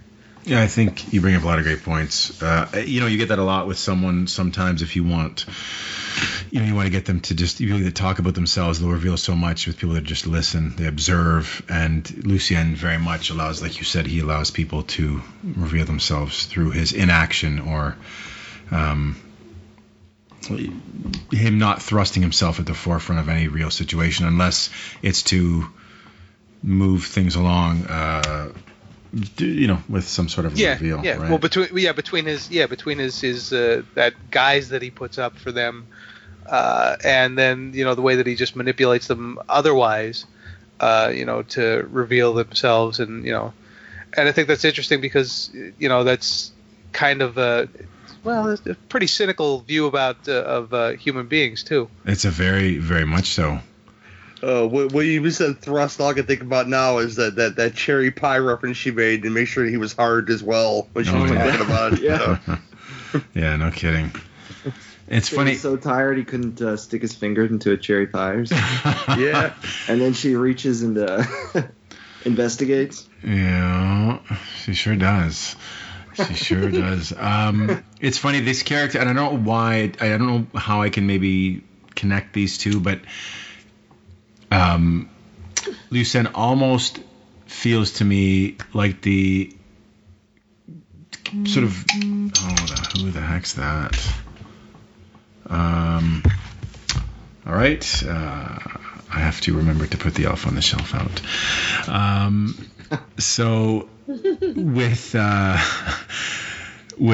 Lucien, he very much.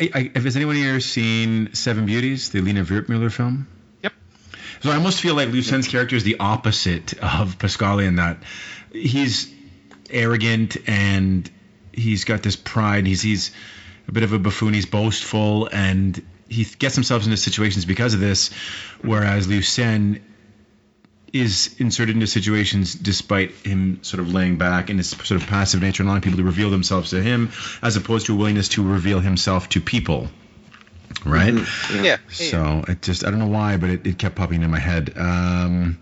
This looked hot. It looked very hot, and they shoot the film in close a fair bit. Like a lot of times when you get Africa or you get countries where you can get a lot of production value from a lot of wide shots, they don't really go for that. They're content to go for sort of the claustrophobic feeling and the oppressiveness of the heat and how tight they shoot a lot of the stuff in the village. Which was interesting. I'll tell you, I'll never get tired of, unless it's done to me, that salt in the coffee trick. Oh, yeah. Terrible, man. That's a heartless move. That is a heartless move. What else do we got? Most of it's been covered already. Sand crabs. Oh, that scene. I want to talk. Yeah, that scene's amazing. Yeah, it That is. was weird. It was. What line I like, and you might have mentioned it, Fnord, I think, or someone might have, when, and I believe it's Lucien, he says, "You speak in some folk." No, I think someone says it to him, or maybe it's the opposite. Anyway, I'm bumbling through this. "You speak and some folks believe you. That's some gift." Oh yeah, he says that to Marcel. To Marcel. That's right. When he sets him up. That's right. I like that line. It's a bit of a Porky's gag, but I love seeing the white suit get covered in shit. Yeah. That's fantastic. It is pretty wonderful. It is. It was very crisp too. Like before you see it, it's like really clean and crisp, and then Not for He took long. the full force of that shit. He He and then he did. had to go back for his hat. Yeah. Oh my god. Yeah, he did. It's funny too. It almost feels like George Costanza, like Lucien is George Costanza. I couldn't help but think of him as like he's doing everything the opposite now, and it's coming like you know what I mean? Like it feels like everything's coming up spades now for him. He's doing everything the opposite of what he should. Yeah. Well, that's why he's coming out on top. You know that it takes so long for the turn to come, or for the turn to be revealed to the audience. And that's right. It's kind of interesting because you know, for the way that he plays out the rest of the film, you almost get the idea that he's been that way all along. That's right. Yeah. And is it a matter of boiling point? Is it a matter of just this is the right time and the right place to reveal what he's really all about? You know. Again, it goes back to like that romantic comedy I was talking about. He got his groove back. Giving that man. How Lucien got his groove back. It also feels to me like Jim Jarmusch's Dead Man is indebted to this film. Oh, absolutely, yeah. You know, really feels that. Couple of lines I really like. What matters is what I didn't tell you. I think that was one of the exchanges between the lovers. Mm-hmm. If I remember correctly. It's been about 3 weeks or a month since I've seen it, which is a lifetime in, for me. When you eat or sleep, you think about... He says that to the brother of the pimp, who he's been talking to. And he says, you told me all this stuff. And he goes, well, what really matters is what I haven't told you. Right. And the guy says, what's that? And he says, I saw them the day after they got murdered. Oh, yes. My bad. Okay, that's right. And then the guy gets on the train completely confused. Yeah, that's right, because it shows him like all perplexed on the train, right? Yeah. Yeah, okay. The line, and I'm not going to commit it to anyone because I'll probably mess it up now. When you eat or sleep, you think about the things you can't solve, I think he says. Is that what it says? You can't solve? Anyway, you know what? Forget it. I don't even know what that says. I would have loved to. Listen, the actor that played No, which is a grandfather. Eddie Mitchell. Eddie Mitchell. Yeah. Eddie Mitchell. I couldn't help but wonder, and it was an enjoyable enough performance, but how much richer the performance would have been, especially because this man's physical stature, if it had been Gerard Depardieu. Oh yeah. We really could have seen a nice. Interplay or kind of a tennis match sort of in terms of acting between Noire, who could have held his own with great like Depardieu. So absolutely. I gotta say I thought that Mitchell was the weak link. Yeah. In fact, he just I understand he was supposed to be a buffoon and everything, but he really bugged me, and I was just like, ugh, why did they needed somebody better? You know, because it was a really good cast. Yeah. But, and then I just read something about this saying that apparently I didn't know Mitchell. I was not, I didn't know anything about him, but he was a singer. And it was sort of semi-stunt casting, because he was like a famous singer or something. Mm-hmm. Yeah. And he watched the dailies and hated them. I read that too, hated them so much that he wanted them reshot, but they said, no, we're not going to reshoot them. It'll cost, 100,000 francs or whatever. And he said, well, I got more money than everybody else in the cast, because apparently he was quite wealthy. He was like a, touring singer, and he's making all kind of money on albums and stuff. That he said, I'll pay for it myself, and they just told him to go blow, Go pound salt. And they never let him watch the dailies again. We're not, exactly. And he never watched the dailies anymore. That's amazing.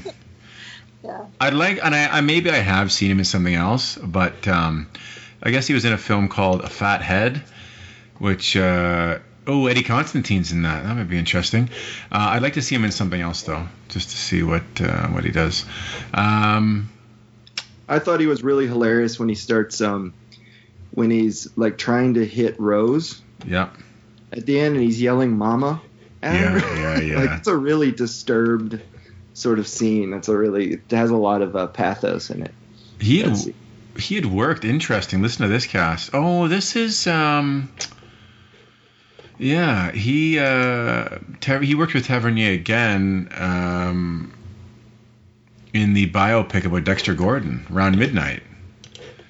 And Herbie Hancock's in it, of course. That makes sense now, looking at his casting. Okay, anyway, I'm digressing. But I love the kind of great soul-searching face with the fade to black at the end. Really, really good. I don't know anything else to add. So let's kick it back to Fenora. We'll go through our make or break scenes, our MVTs, and our scores, and we'll jump off and get into our next review because we're running long. All right, my MVT is Philippe Noiret. Yep. He's amazing. He carries the movie in a movie that you have a character who has to carry a lot of really complex emotions and feelings, whether he's lying to people around him, whether he's deceiving them, or whether he's deceiving the audience, and he really traverses that role as well as anyone could.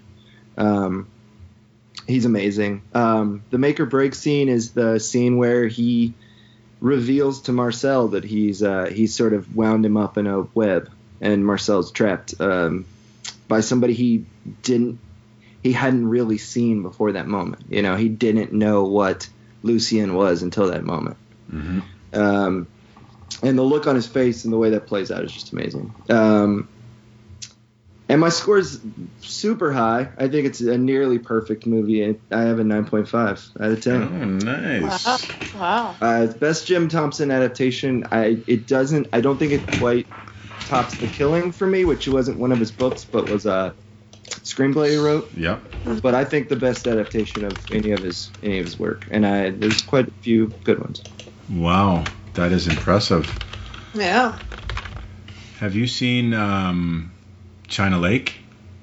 Yeah. Oh, I love China Lake. China Lake's great. Not the Scarrett one, but the one with yeah, the one with Russ Meyer, Charles Napier. Yeah, out in the desert with the cop. I really love that. It's not the same league as this. Yeah, it's a real great short though. Real punchy. Yeah. It's dark. It's menacing. It totally has what I know to be a Thompson vibe. And I'm not putting quarters in the machine either. I'm getting text messages. Yeah, it's the same guy who did The Hitcher. I think it was a good warm up for The Hitcher. Absolutely, right? Yeah. Absolutely. But I love that short. Is that Eric Brett? No, Robert Harmon wrote it and directed it. Yeah. Yeah. My bad. Right. Oh, good. So, okay, so that takes us to Carrie. What do you got for make or break scene, your most valuable thing, and your score out of 10? Well, I also loved the scene where he revealed himself to Marcel, but I'm going to go with the one where the Fetnat mouths the same words that he does. To me, I just thought that said a lot about, like, I don't know, about the whole situation, about the whole, like, even though this guy's bitching and moaning about his life, this poor guy who's sweeping the dirt has really got it worse, you know, and then he knows exactly what he's going to say. I just thought that was a really sort of a telling scene about the culture. And then I think the most valuable thing, I said the village itself, the bleakness of it. Nice. And I just wrote it just had no future written all over it. And that's exactly what I wrote. It just, like, it was so just, you know. I gave it a 7.5 out of 10. Nice. Which I thought was really good. I really liked it a lot. It just, I can't say that I totally adored the ending. I can't say that I did. But I really, really enjoyed the movie a lot. And the cast was wonderful. Excellent. Mr. Hill, what do we got? Make or break scene. I said I kind of gave it away. The shithouse dunk tank scene because it kind of turned around his character. It kind of made him find his happy a bit, and that was pretty much the turning point that made that happen. You know, in a way, in my opinion. And because from there on in, it was like not exactly like sunshine and rainbows, but they had a better relationship after that scene. Him and his new lady, and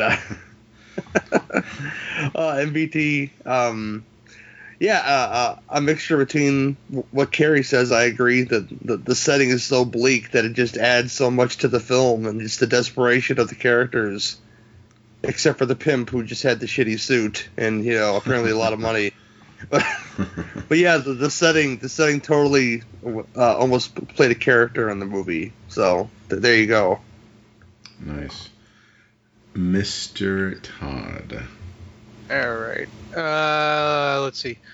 Make or break is for me, it was the first time that Lucien acts in the film, and by that I mean, like I said before, the turn when he actually takes a step in a different direction from what we've seen up until then.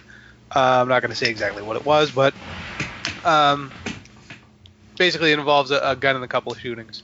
MVT is Noire for me. I think he does a really good job of playing this guy, both cold and also very warm. And he does it very subtly, very invisibly, and it's an absolutely marvelous performance. And I give it an 8 out of 10. Nice. That leaves me, right?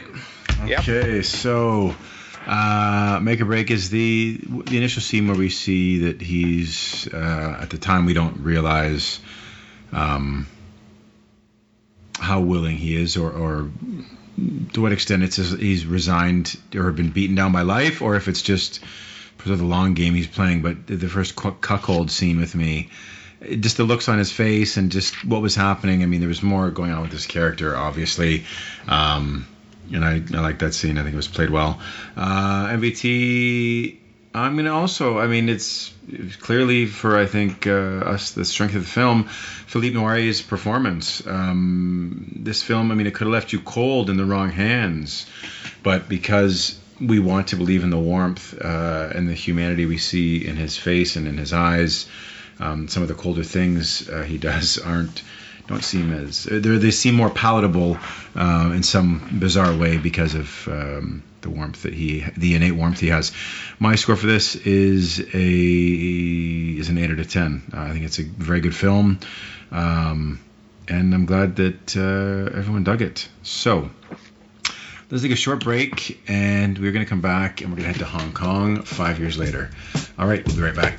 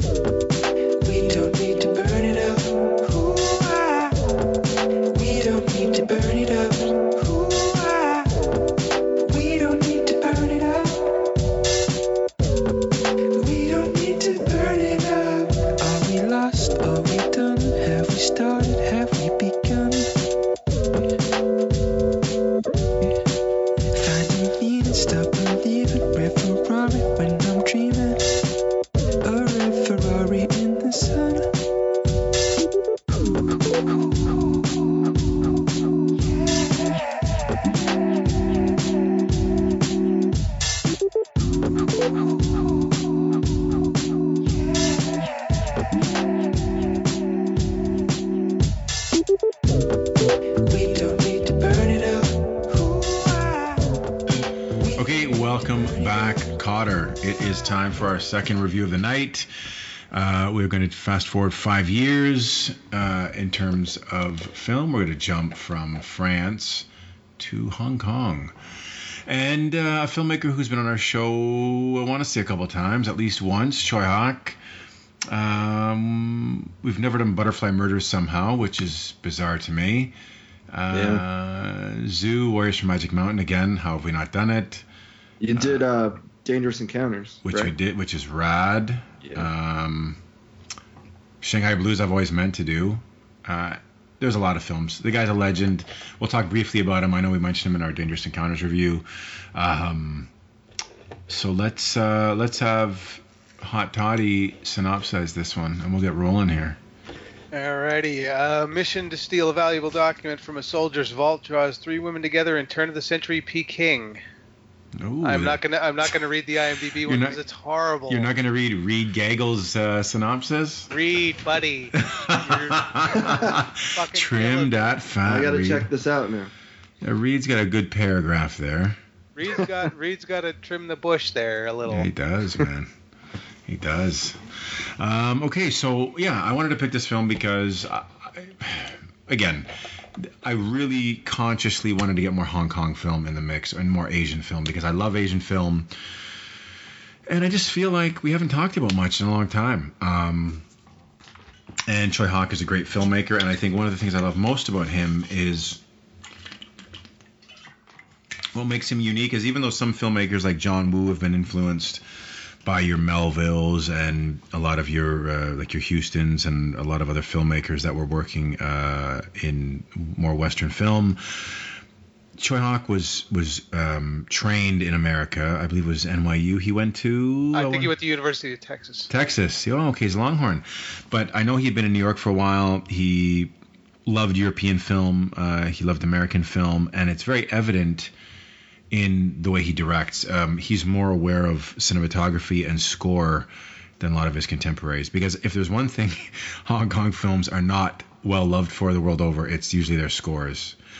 But yeah, so this film, a lot of people would like to call this film sort of the quintessential Hong Kong film because it's a stew, right? I mean, it really combines a lot of different genres, which no one really does as well as Hong Kong does.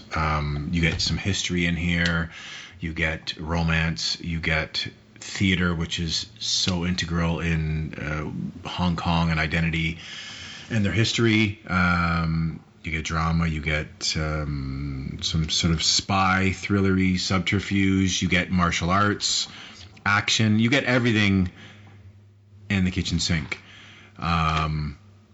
And I feel like it was one that a lot of people, I don't know, for whatever reason, don't really talk about. They talk about the great Hong Kong films of the 80s. I mean, we're too busy talking about Hong Kong Godfathers or, whether it's The Oily Maniac or Bloody Parrot or some of the more bonkers stuff. Not quite as like psychotronic, right? But, not quite. No. Not but quite. Yeah. Go ahead. Now, had you guys all seen this before? No. I had not. No, not at all. Oh, nice. Okay, I had cool. not heard of it. Not even on the radar, no. Okay, so see, then mission accomplished. Hopefully, mission accomplished. So this film, if I remember reading correctly, it did clean up at the Golden Horse Awards or the Golden Rooster Awards? I always mix those two up, but it swept the hardware at the award show that year in 1986 when it came out. It had a lot of star power involved, obviously. At the forefront, you have Bridget Lin, Bridget Lin's the queen. She's been on the show before, of course. Yes. A couple of times at least. Chungking Express. Did we actually ever cover Police Story? I can't remember if we have. I don't think so. I don't remember. The Bride with White Hair. Doesn't. No. Nope. Fuck, there's so many things we haven't covered with her in it. But anyway. Do Royal Tramp. Royal Tramp we've never done. There's a ton of films we've just never done. And it's interesting because, for some reason or another, and I'm not sure why, but she seems to often play very androgynous or male characters. And I think I said this before on the show. And she does it again here where she's playing like a really male oriented character. Like she wears pants and like a tuxedo and she dresses like a man more or less, which back in 1860s, Peking, I would imagine was not something that you saw a lot. No. But I mean that's something that she always does. Like in Royal Tramp, she's always being mistaken for a man. What was the other one? Deadful Melody. Yeah, Deadful Melody. Everybody thinks she's a man, and I mean it just seems to be like a recurring thing for Bridget Lin, which is really weird because I think she's absolutely gorgeous. She is beautiful. It is funny. Yeah, I mean there's a lot of gender bending. And it's looking at the theater too, right? The irony of men playing women a lot. They even say in the film. Oh, that's a big thing in this. Yeah, gender bending is a big thing in this. But yeah, Bridget Lin. I mean, she is as big as it gets in terms of acting and what she is and means to Hong Kong film. So she's in there. You get Sally Yee, who's great in this film. Sally Yee, I should say, fellow Canadian. She was raised in Vancouver. She had her fair share of films. She's probably The Killer might be the one she's most prominently displayed in. She had some cameos in other films. I know she's in Pink Force Commando, The Protector, but it's a smaller role. But she's great. She's a pop star. I mean, she's like a full on. Like she's huge. She's huge, and she's beautiful, and she's and I've always thought this was sort of bizarre, but she's named Pat Neal in the film. Yeah, I found that really strange. Yeah, it's always been a strange thing. And then Cherry Chung as well. So again, one of the top Hong Kong actresses of the time. So you get really, of that golden age of 80s Hong Kong film, I mean, the stars don't shine any brighter than these three, right? And they really do anchor the film. I mean, you get some males in here as well, or actors, male actors that are fine, certainly. Ken Sang, of course, Wu Ma, and a few others, but really the women do a lot of the heavy lifting in this film, certainly. Let me skip ahead to my notes, because if I do my my notes for a previous film, it's not going to translate very well. So I'll say this: I don't know if this has a really great Blu-ray or not. Does anyone know that? I don't. I have a feeling it doesn't. I don't think there's a region one. No, that's too bad, because a lot of these films from this golden age, they look really soft. It's almost like De Palma was, on the set when the audios were being shot. Well, China in and of itself, has always been kind of poor on restoration and preservation. Yeah. So I mean, all of these things. I mean, that's almost kind of, and I think even this is something that I think CDR brought up over on Cult of Muscle recently. Is that, that's kind of part of the charm, and I might be wrong about that. I might be misquoting him. I apologize if I am, and I'm thinking of somebody else. But that's part of the charm of these things is the odd way that they look, the softness, that muted colors, the ultra grain on them, all that sort of thing. Mm-hmm. I mean, because the only Chinese films that I can think of, like from way back when, that look really, really good today are the Shaw Brothers films. Yeah. I mean, they look even the Golden Harvest pristine ones don't look. You know which one? You know who did a really good job? And I'm going to forget the name of the company. They did a really great job. Like the Hong Kong Godfather? Yeah. That DVD, never mind Blu-ray. Well, I'm pretty sure that was Shaw Brothers, wasn't it? No. Celestial, it was, but I'm trying to think of the studio, not the studio that put it out. Sorry, the like the label. I think it was Celestial. No, it wasn't Anchor Bay. No. I don't know if it was a Celestial transfer or print originally. Let me try to. It downstairs, but let me see here. But. Oh, and they put out. Here it is. Are you talking about the white box that has the slip? Yeah, Hong Kong Connection. Yeah, it was a Celestial. It was a Celestial print, but this company, I think they got a lot of the Celestial stuff. Who was let me just. Oh man, this makes for great podcasting. But anyway, the company that put that out. I wish I was downstairs right now. I could tell you. They put out a bunch of really great stuff though, because when I heard they were going into business, like literally that day, I went on Amazon and I bought up everything they put out, and almost everything they put out looked fantastic. Oh yeah. The colors really popped. But it's a shame with something like this where a lot of the period stuff, a lot of the makeup, a lot of the costumes would really pop if they had been cleaned up and preserved, right? But yeah. Sadly, they haven't. So this film does open up with some great cackling. The commander, he's very much a martial arts villain to start off with. Yeah, he is. He absolutely is. And it's a very 80s Hong Kong title sequence. Mm-hmm. Like with like the stage, and you get to see. But see, in this case, it's very fitting. It's not so much even a stylistic choice as it's a practical choice, because a lot of the film is about stage and about costumes and playing roles on and off the stage, right? Yep. So I mentioned I napped between movies, and the face paint on those guys at the beginning is the stuff of nightmares. Okay, it's spooky shit. You know what's the stuff of dreams? Forget nightmares. The mustache and eyebrow game on a few different characters in this.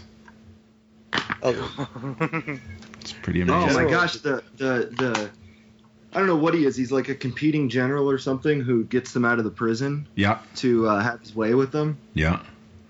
His mustache and eyebrow, like both of them are 6 inches off his face. It's unreal. That's a height, man. There really is. It's amazing. It does. To cut in real quick, I think Funimation. Sounds right. They put out The Duel as well. Funimation sounds right to me. Yeah, it is Funimation. I went down and grabbed it, and that's the only other. It's Celestial and Funimation. Yeah, good call. Or what's on it. But Sorry, Funimation, anyone, if you can scoop these up, man, like, they did an incredible job. Incredible job. And, kudos to Celestial, of course. But early on, too. And let's not forget, like, there's a lot of commentary on China and sort of the decadence and the greed of those in power. How, like, you see the real contrast between sort of even early on, like the drab grays and browns versus sort of the golds and the beautiful colors in the before the police, or is it the army? They stormed the house. Mm-hmm. The general is, right? Like, you really see that contrast, and I think Turok was very much of the mind that he wanted to make commentary on China, Chinese history, the intersection of culture and history, and how those things are intertwined, right? I mean, this film, there's a lot of nuance, I'm sure, in this that gets lost on the four of us as Westerners. Definitely. Yeah. Oh, yeah. We would appreciate even more so, I think, having the benefit of the cultural awareness, right? Every time you take a drink out of that thing, yeah, I imagine you with one of those ceramic jugs like they used to have in the Shaw Brothers movies, and they would just poke a hole in the top of it and just slosh wine. Like the terracotta ones? That's exactly. Oh, that's amazing. That's amazing. No, it's this Hydro flask. It's like as big as a fire hydrant, man. It's huge. Like an extinguisher. It's just humongous. I'm gonna mute real quick, but I'm still here. Cool. What's that, Tyler? I gotta mute real quick. Yeah, okay. No, cool. But you were saying about how a lot of this gets lost, and this is the thing that seems to happen a lot with Asian film. At least for me, I know that people who are students of this thing would go, oh well, this happened then and that happened then, and blah blah blah. But for me, I mean, this movie, it's a really simple sitcom premise. It's quickly and efficiently set up, but it's still confusing because there's so much going on. They're so plot heavy. Mm-hmm. There's so much, and then to bring in the historical aspects of it, whether or not you can believe that, or whether it's being told from this person's perspective, or that person's perspective. You just kind of get lost in it. So you get to a point with Asian films, and especially stuff like this, where you just kind of have to give yourself over to it and just accept that you're probably not going to understand the entirety of the plot. You just need to watch the details of what the people are doing and watch the technical aspects of it. Not to say that there aren't things to be gotten from the plot, or not that it's worthless, but for me, a lot of times it gets really confusing. No, I think that's a fair statement, and I think that with Hawk as a filmmaker as well, specifically, I often find myself with him, and some filmmakers can do this. The Coen brothers, I think, also do this really well, where I'm watching their film and I find myself saying to myself, they make it seem effortless. Like, I almost think about, like, some films that garner sort of like an 8.5 out of 10 or a 9 out of 10. Yeah, I mean, they really work for that 9 out of 10. They're epic in scale and scope, and they're sweeping cinematography and all this stuff. And then you get the Coens with what was the film they did with Oscar Isaac? Inside Llewellyn. Yes, Inside Llewellyn Davis, or even Serious Man. You get films like that are just tremendous to me. They're 8.5, 9 territory, and they make it seem so effortless. Oh yeah. And I really feel like Troy Hawk makes it feel effortless. Yes. With this film. Yeah. Because when you sit back and you think about the whole film and you let it wash over you, I mean, you really got something on your hands here. I've seen my share of Hong Kong films in my day, and I can tell you, I've seen a lot of overstuffed shit. And it's easy to go, the more sort of balls you have in the air, the easier it is for those to all come toppling over and crumbling down, and the walls come tumbling down like a John Mellencamp song. And I'm not saying that you can't understand what's going on. It's just that a lot of times you have to kind of wade through a lot to get there. No, and there's nuance. You kind of have to like wait until you see the same person, because they're talking about one guy, and especially with the translations, you get like somebody being called. Somebody will be called like a superintendent here, and a general here, and a commander here, and it's the same fucking guy, and you're like, well, okay. and you're not necessarily 100% sure who they're talking about. So in that way, in that respect, you just kind of have to let it tell itself to you. And I think that actually Hart does a really great job of keeping all the balls in the air in this thing. Amazing job. I was saying off air to Carrie, because she didn't have subs, that the subs were insane on the copy. They were pretty dog shit, if I'm going to be polite. Oh yeah, they're those literal translation. Like Babel. Yeah. They're just like one step removed from Babelfish. Yeah. Yeah, it was almost pure nonsense some of the time, but he has such a good sense of space and geography and such a good clear storytelling that I knew what was not only the action. I mean, the action scenes, of course, were like amazingly shot, but in the way the plot flowed made total sense to me. Like you're saying, you just had to wait. There were times where I was like, do I know what's going on at this moment? Yes. I'll wait. And then I'd wait 5 minutes. I'd be like, okay, I get what's happening now. Yeah, exactly. He's a clear storyteller. He is. And he's has enough, I think, faith and strength in storytelling that he doesn't need to stop and tell you. He's going to show you and you're going to understand. Right. Yeah, exactly. And I think you bring up a good point, Fenor, because to have that many balls in the air and to say, like you said, that to have a clear understanding of storytelling in spite of that is a real testament to his strength as a filmmaker and a storyteller. Because, again, exposition a lot of times is a crutch that people rely on with films, and he doesn't need it. I mean, and there's a lot going on, man. Like there's a lot happening in this film, right? And you can look at this film in a number of levels or through a number of genre filters, and it can meet a lot of people's needs or tick a lot of boxes for them quite well. Like, and that's like I said, it's commendable, certainly. And I love too that we're kind of thrust into this sort of the chaos and sort of everyday life with their characters, and especially the troupe, right? And it feels like the way it's shot is very kinetic. It's very close. It's almost like everyone's on top of each other, and that hustle bustle really conveys a sense of day-to-day life quite well. Mm-hmm. Yeah. And I didn't have any clear idea who. I love the way they were dressed, but all the people in black, who were like were they army or police, or I didn't really understand exactly. The ticket officers that they call them. Yeah, they call one of the guys a ticket officer, but later they call the same guy a captain. Yeah. Right? See, that's yeah. Yeah. Yeah, I don't know whether they were like secret police or something, or. Yeah, because they seem to also have some sort of control over the general. Yeah. Or able to arrest him, even though he's the general of the province or whatever. So I was kind of confused exactly who they were, but it kind of didn't matter because I understood their position in the world and the grand boundaries. You're right, and I think ultimately the big picture stuff you got. So I mean, you can look at that as sort of a minor detail, but you're right, and we were going to be greatly benefited by having fellow gent Paul Taggart, who's seen more Category 3 films than probably all of us combined. He was going to come on the show and spit some knowledge, but he's in Scotland, and it's like 5 a.m. right now.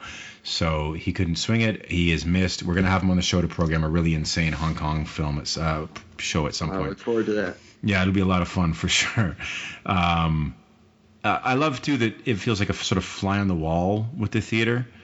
We're privy to certain conversations and backdoor dealings and who's doing what and why they're doing this, and it moves around quite nicely and efficiently. So I do like that. And I want to say too, talking about the cinematography, there are some really sort of standout shots. Like there's a really great shot where the camera whizzes up through the stage while they're performing, like through that hole in the stage. Yeah, I mean, that's a really nice shot. Yeah. Well, Hawk. He makes great use of light and space, right? I mean, he really knows how to. He knows how to do it. The one thing, and I don't know if I ever told this on the show before, but the one thing that I remember from an interview I think he did with Fangoria was when he was at the University of Texas and he was shooting ballerinas dancing for a class. His teacher came over and pointed to him and said, hey, maybe you should be shooting that over there. And he looked over and it was the shadows of the ballerinas dancing on the wall, and he shot that instead. And it's that kind of thing that he gets really well. He's got a great visual sense about him. And something that occurred to me, especially, and it's something that I've been thinking about for a little while, but it just reoccurred to me when I watched this one. Was there's a lot of hot lighting spots in this, if you notice, and I kind of got to wonder if that's an influence that Tarantino took from Hong Kong cinema, because it happens it's in a lot of their movies, and I know that he was a huge fan of Hong Kong cinema, especially from this era. So he never it's takes just one of those anything things. from anybody. No, I know. Never. But it's just one of those things that to be something that's so specific. Because I know in every one of his movies, there's always those hot lights that he uses, especially when people are sitting at a table or something like that. It's just something that occurred to me. You seem to be drawn to hot lights. I'm drawn to hot licks. Yeah, buddy. Hot legs. Yeah, hot legs too. Drumsticks. Yeah. What else do we got here?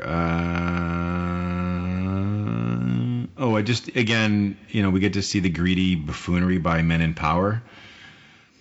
Just they're such base pigs in this. Like they're just so gross, really gross people. Oh, and you get to some of that nice Chinese comedy going on. Like that gay marriage proposal. Oh yeah. What the fuck is going on there? I don't know. I just rolled with it. I don't know. I assume that the captain had to have known he was a man, right? Because they only let men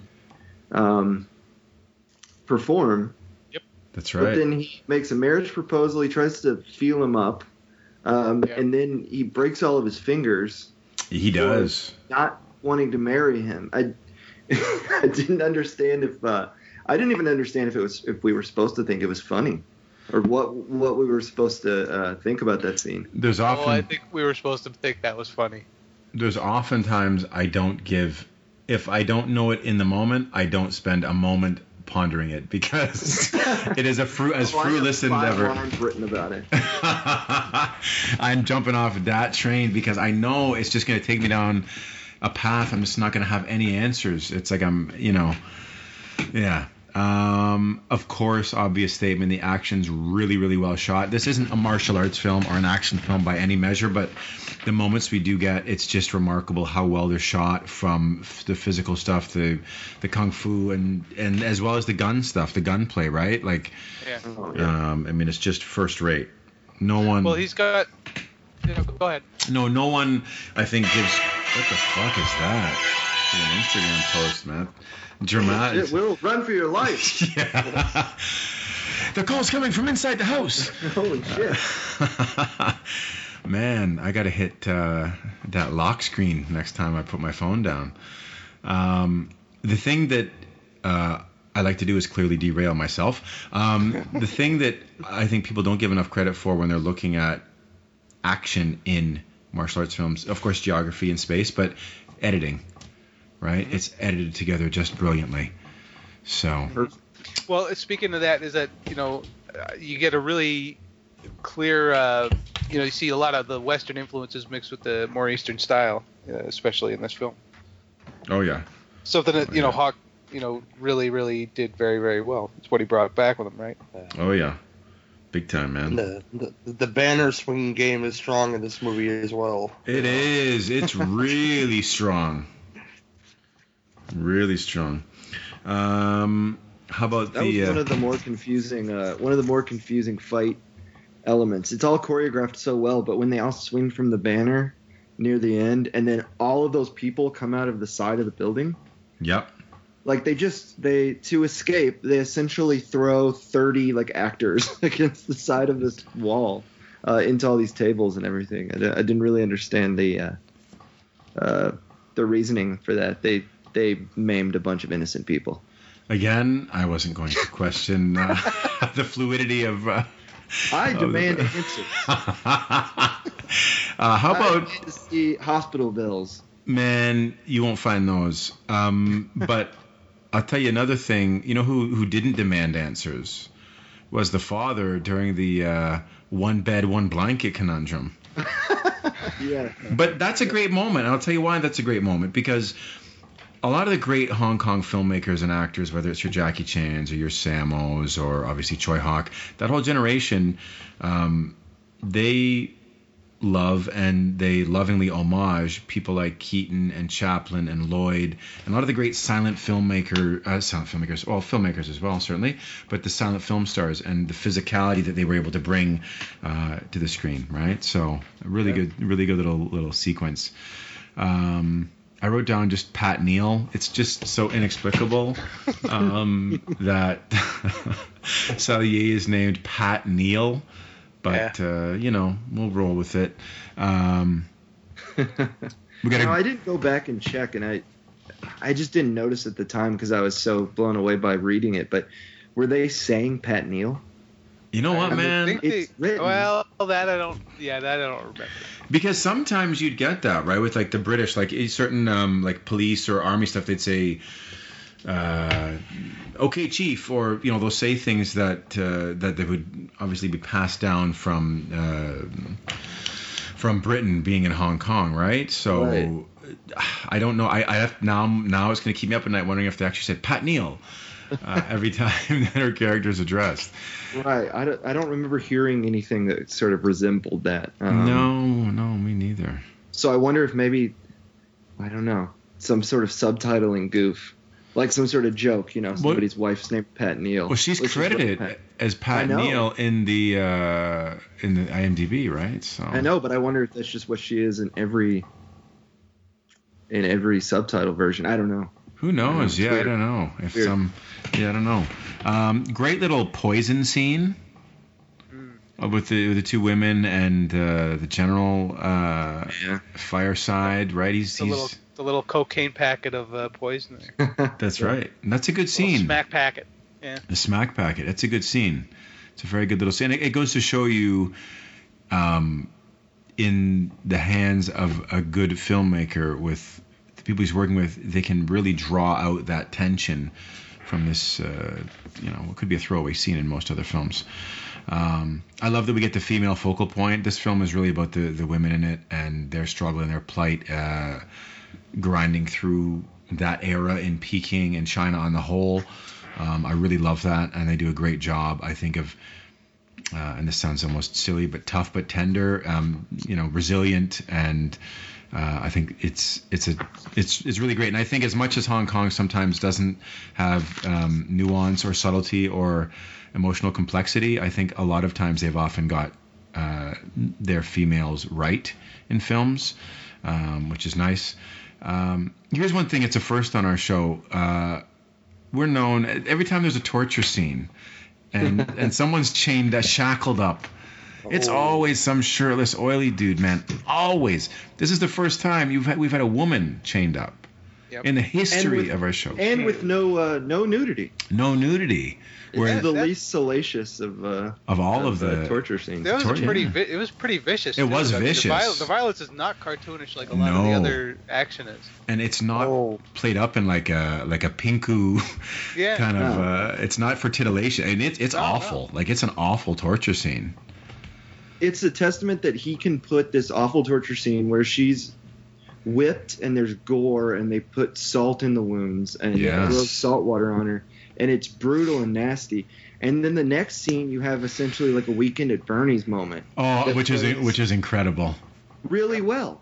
It plays so well. That's such a great scene. Yeah, and that 5 minutes of film is Hong Kong cinema in a nutshell. For sure. I have in my notes the saltwater splash scene is the best Flashdance tribute ever. Yeah, no kidding, man. You're looking for that romance everywhere, Gary. You are. Yeah, oh, definitely. I'm a fat guy, so I'm a hopeless romantic. So there you go. I love the camaraderie with the leads. I think it's you feel it. I mean, they really sometimes the movie doesn't really come together until they all meet. That's right. It's just kind of the disparate parts, and you're kind of like, okay. But then once they actually meet, then all the gears start to turn together, and the three of them on screen together are just great. Oh, they're fantastic together. I wish there was a series, them meeting back up and and having another adventure. You know, just seeing them on screen together is electric. They kind of set it up at the end, though. Like, we'll see after the revolution happens, you know, stuff like that. They ride away. I know. Like, you were really good together. You guys should do more stuff. Yeah. Instead of just splitting. See you later. Yeah, exactly. But I mean, their camaraderie is really palpable. Like, I mean, it's just you cherish seeing that kind of camaraderie on a screen together, because sometimes people are thrown together and there's a meet cute scene or getting the gang together scene, but it that seems so effortless in this, and you care about them and they care, and you believe that they care about each other. I'll tell you, that back end set piece with the terracotta roof, I mean, that's tremendous. It's wonderfully staged. It's just incredible. I mean, it's just incredible. It's insane, the stunt work, the squib work. Yes. It's, part of it feels like a Western meets a Kung Fu. I mean, it's just, there's so much going on there. It's a tremendous set piece, and you could have, that set piece alone could have carried like a pretty saggy ass film, and it didn't need to, but good on it. I also love a good rooftop chase. It's pretty good in this movie as well. Yeah. Mm-hmm. Absolutely. Yeah, no, it's true. I don't have a whole lot of notes otherwise. I think in the interest of time, I'd like to kick it over to one of you guys. All right. I don't have too many notes. So. Yeah, no, I don't have too many other than what I've already been stepping all over Will with. So I'm just going to run through a couple things real quick, and then I'll kick it over to somebody else. I like that Bridget Lynn and her dad have a nice little emotional conflict going on in the film. Yes. Because she's really the emotional or even moral heart of the movie, and she does it really well. Because she's Bridget Lynn. Now I'm going to ask another question real quick if I can. Yeah. And I'm driving everybody nuts trying to make sense of it, but why exactly? I know she's sympathetic to the revolution, but do we know exactly why she's willing to go to such lengths to sort of undermine her father? Because she's sympathetic to the revolution. That's it? Okay. You answered that's pretty much it. All right. No one person is above the cause, which I guess in and of itself is kind of a Chinese sentiment, right? Yeah. Feel good kind of Chinese sentiment. Yeah, they're always willing to sacrifice. Right. Well, I dated a pastor's daughter once, and that girl was into some stuff because she was a pastor's daughter. The whole rebellious idea of it. Yes. Nice. So y'all were trying to kill the pastor? Is that the? Yeah, there you go. Trying to steal the secret documents from the pastor. The microfilm, man. Yeah, buddy. I like in this film the various playing of parts, like as a theme. And that eventually it has to stop because it all has to come to an end eventually. The movie does carry on a bit long. It does get a little long in the tooth, but it does so entertainingly. So you're willing to give that aspect of it a pass. It really, it's not bothersome. It doesn't make you sit there and be like, oh Jesus Christ, it's gonna fucking end. But you definitely do feel the length of it. Yeah. It's got a nice little poetic justice finale. And finally, I'm pretty sure I heard part of the Escape from New York score on the soundtrack. So, give it points for having good taste in music. He uses the Suspiria, is it Suspiria theme he uses in Spooky Encounters or Dangerous Encounters? I don't know. I haven't seen that one. Yeah, he uses one of them. I can't remember if it's Suspiria or not, but it's a goblin thing. Yeah, I wouldn't bat an eye. But okay, that's all I got. Kick it over to either Gary or Nord. All right, I'll take it. I have a ton of notes that are just kind of questions about what's going on for a few minutes. Yeah. Like I said, half of one page is why is the mob boss? I was calling him the mob boss at this point in the movie. Why is the mob boss proposing to this guy, and why is he breaking his fingers now? I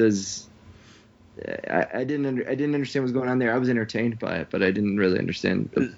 Is that a thing in Chinese cinema? Chinese finger torture? Because it's apparent in this movie for a lot.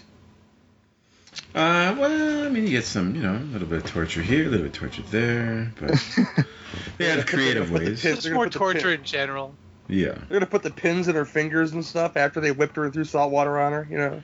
Torture game is on point. Oh, those were awful. They had like they were like the end of tweezers that were gonna go like under her fingernails. Oh man. Yeah, that was Bamboo shoots. Yeah, that was terrible. What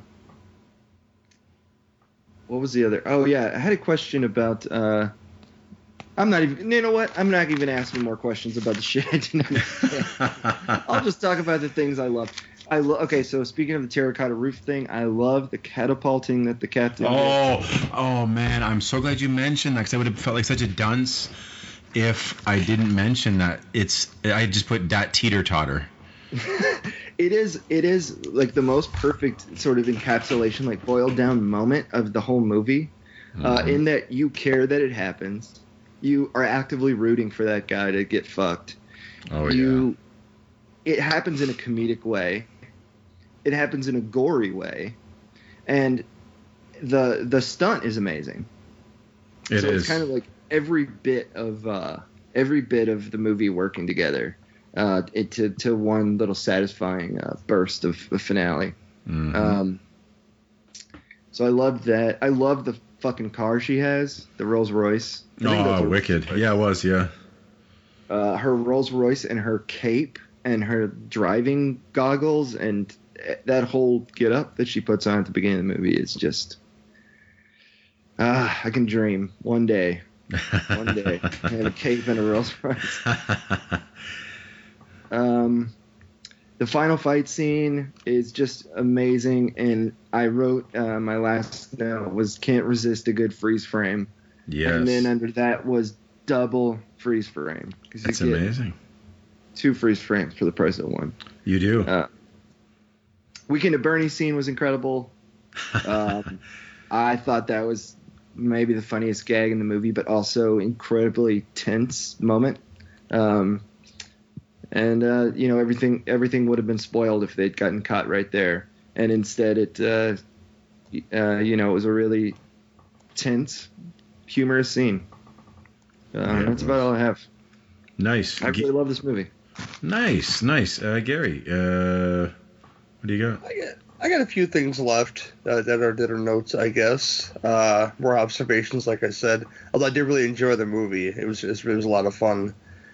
And here's one. The general himself dresses like Michael Jackson, but looks like Colonel Sanders.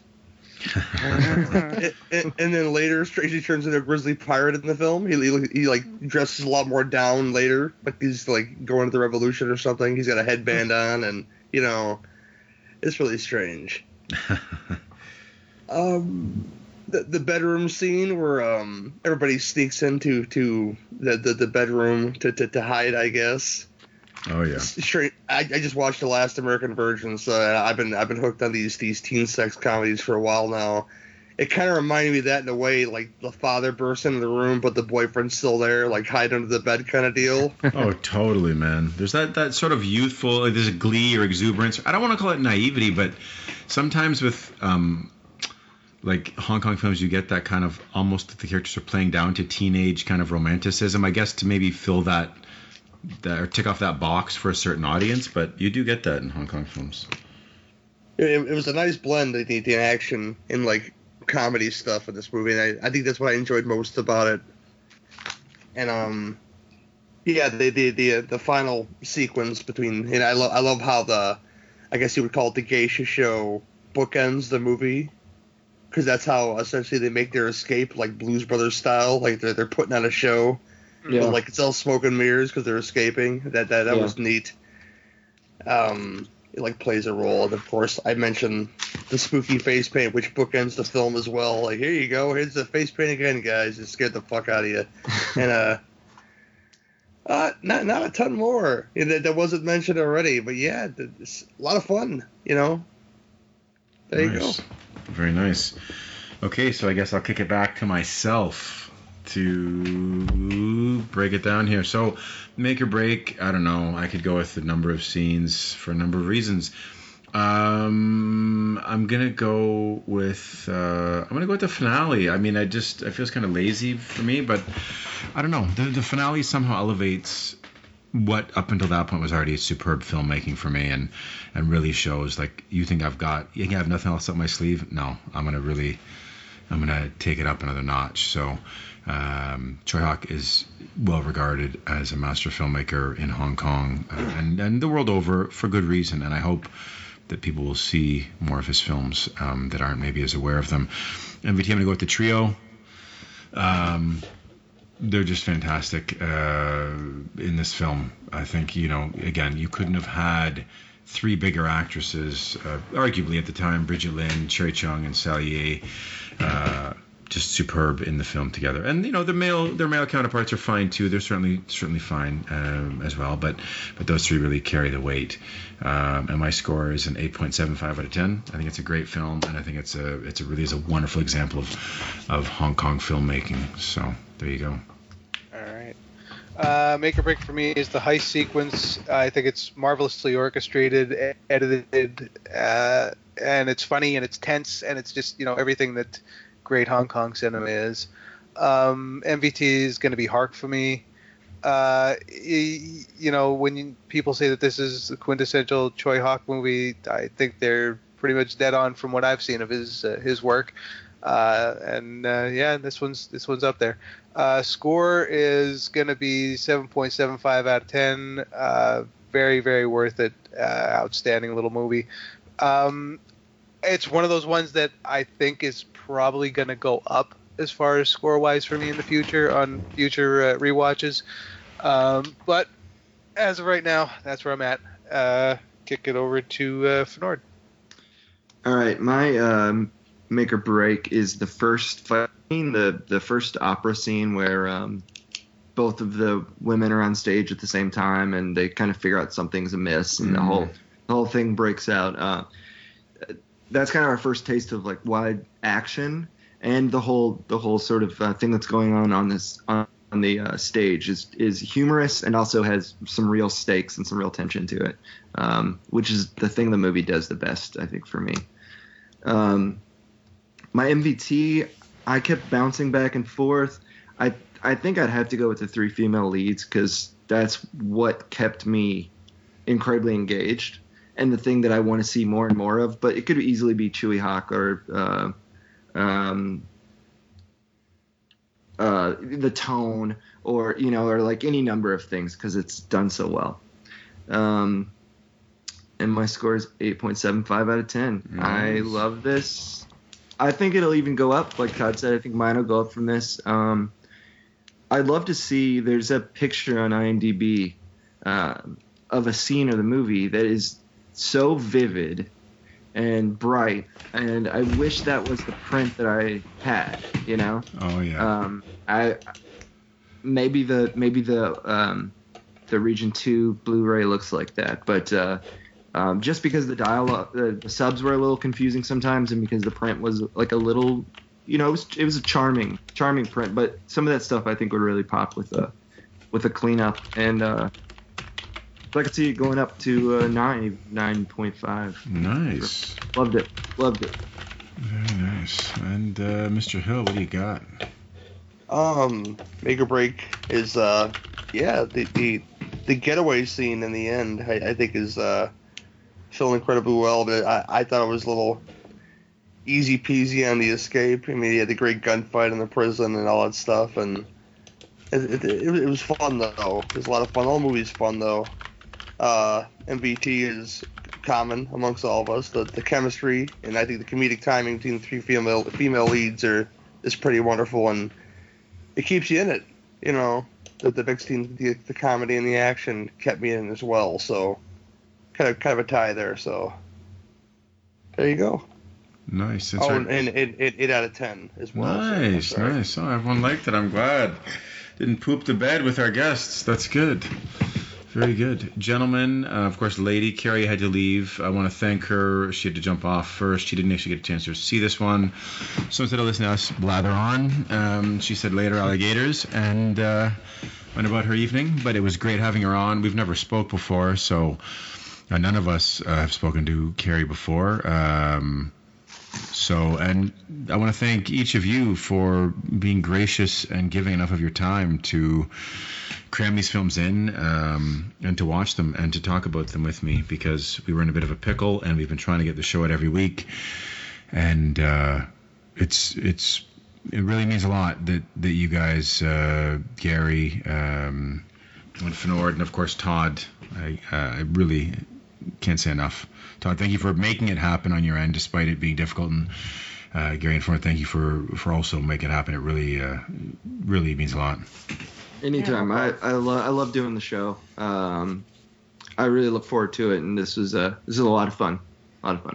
Yeah, no, it definitely is, if I may say so. So thanks so much for y'all having me on. Yeah, anytime, appreciate it, man. Anytime. Now, does anyone have anything they want to? Let's before we jump off, Gary, drop Flicks for Fleas, right? Flicks for Fleas. Fleas and flicks. Fleas and flicks. Drop. Yeah. Are you playing pinball over there, man? I got the pinball wizard. Sure, definitely. You know, nice. No tilt, man. Supple wrist. Yeah, definitely. Well, why don't you tell us one more time where we can find out what you got going on there? Fleasandflicks.org is where the website is, and where you register, where you bid on all the items. That's going on through the 12th, like we said, through midnight on that night. And that all goes to South Suburban Humane Society, all the proceeds. And I forgot to mention I received a poster in the mail today that I thought was lost in the mail that Miss Jessica Harper sent me from it's an 11 by 17 Phantom of the Paradise poster signed by her. Very nice. That's a late edition that's going in there tomorrow. So very, very cool. That's good stuff. And where can we find your podcast, my good man? You can find my podcast on iTunes and on legionpodcast.com. And like I said, open door. Anybody wants to come on? Cinema Beef podcast. It could happen anytime. I don't care. You know.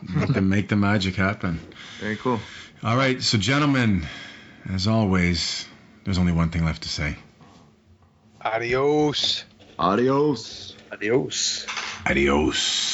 Thanks for listening.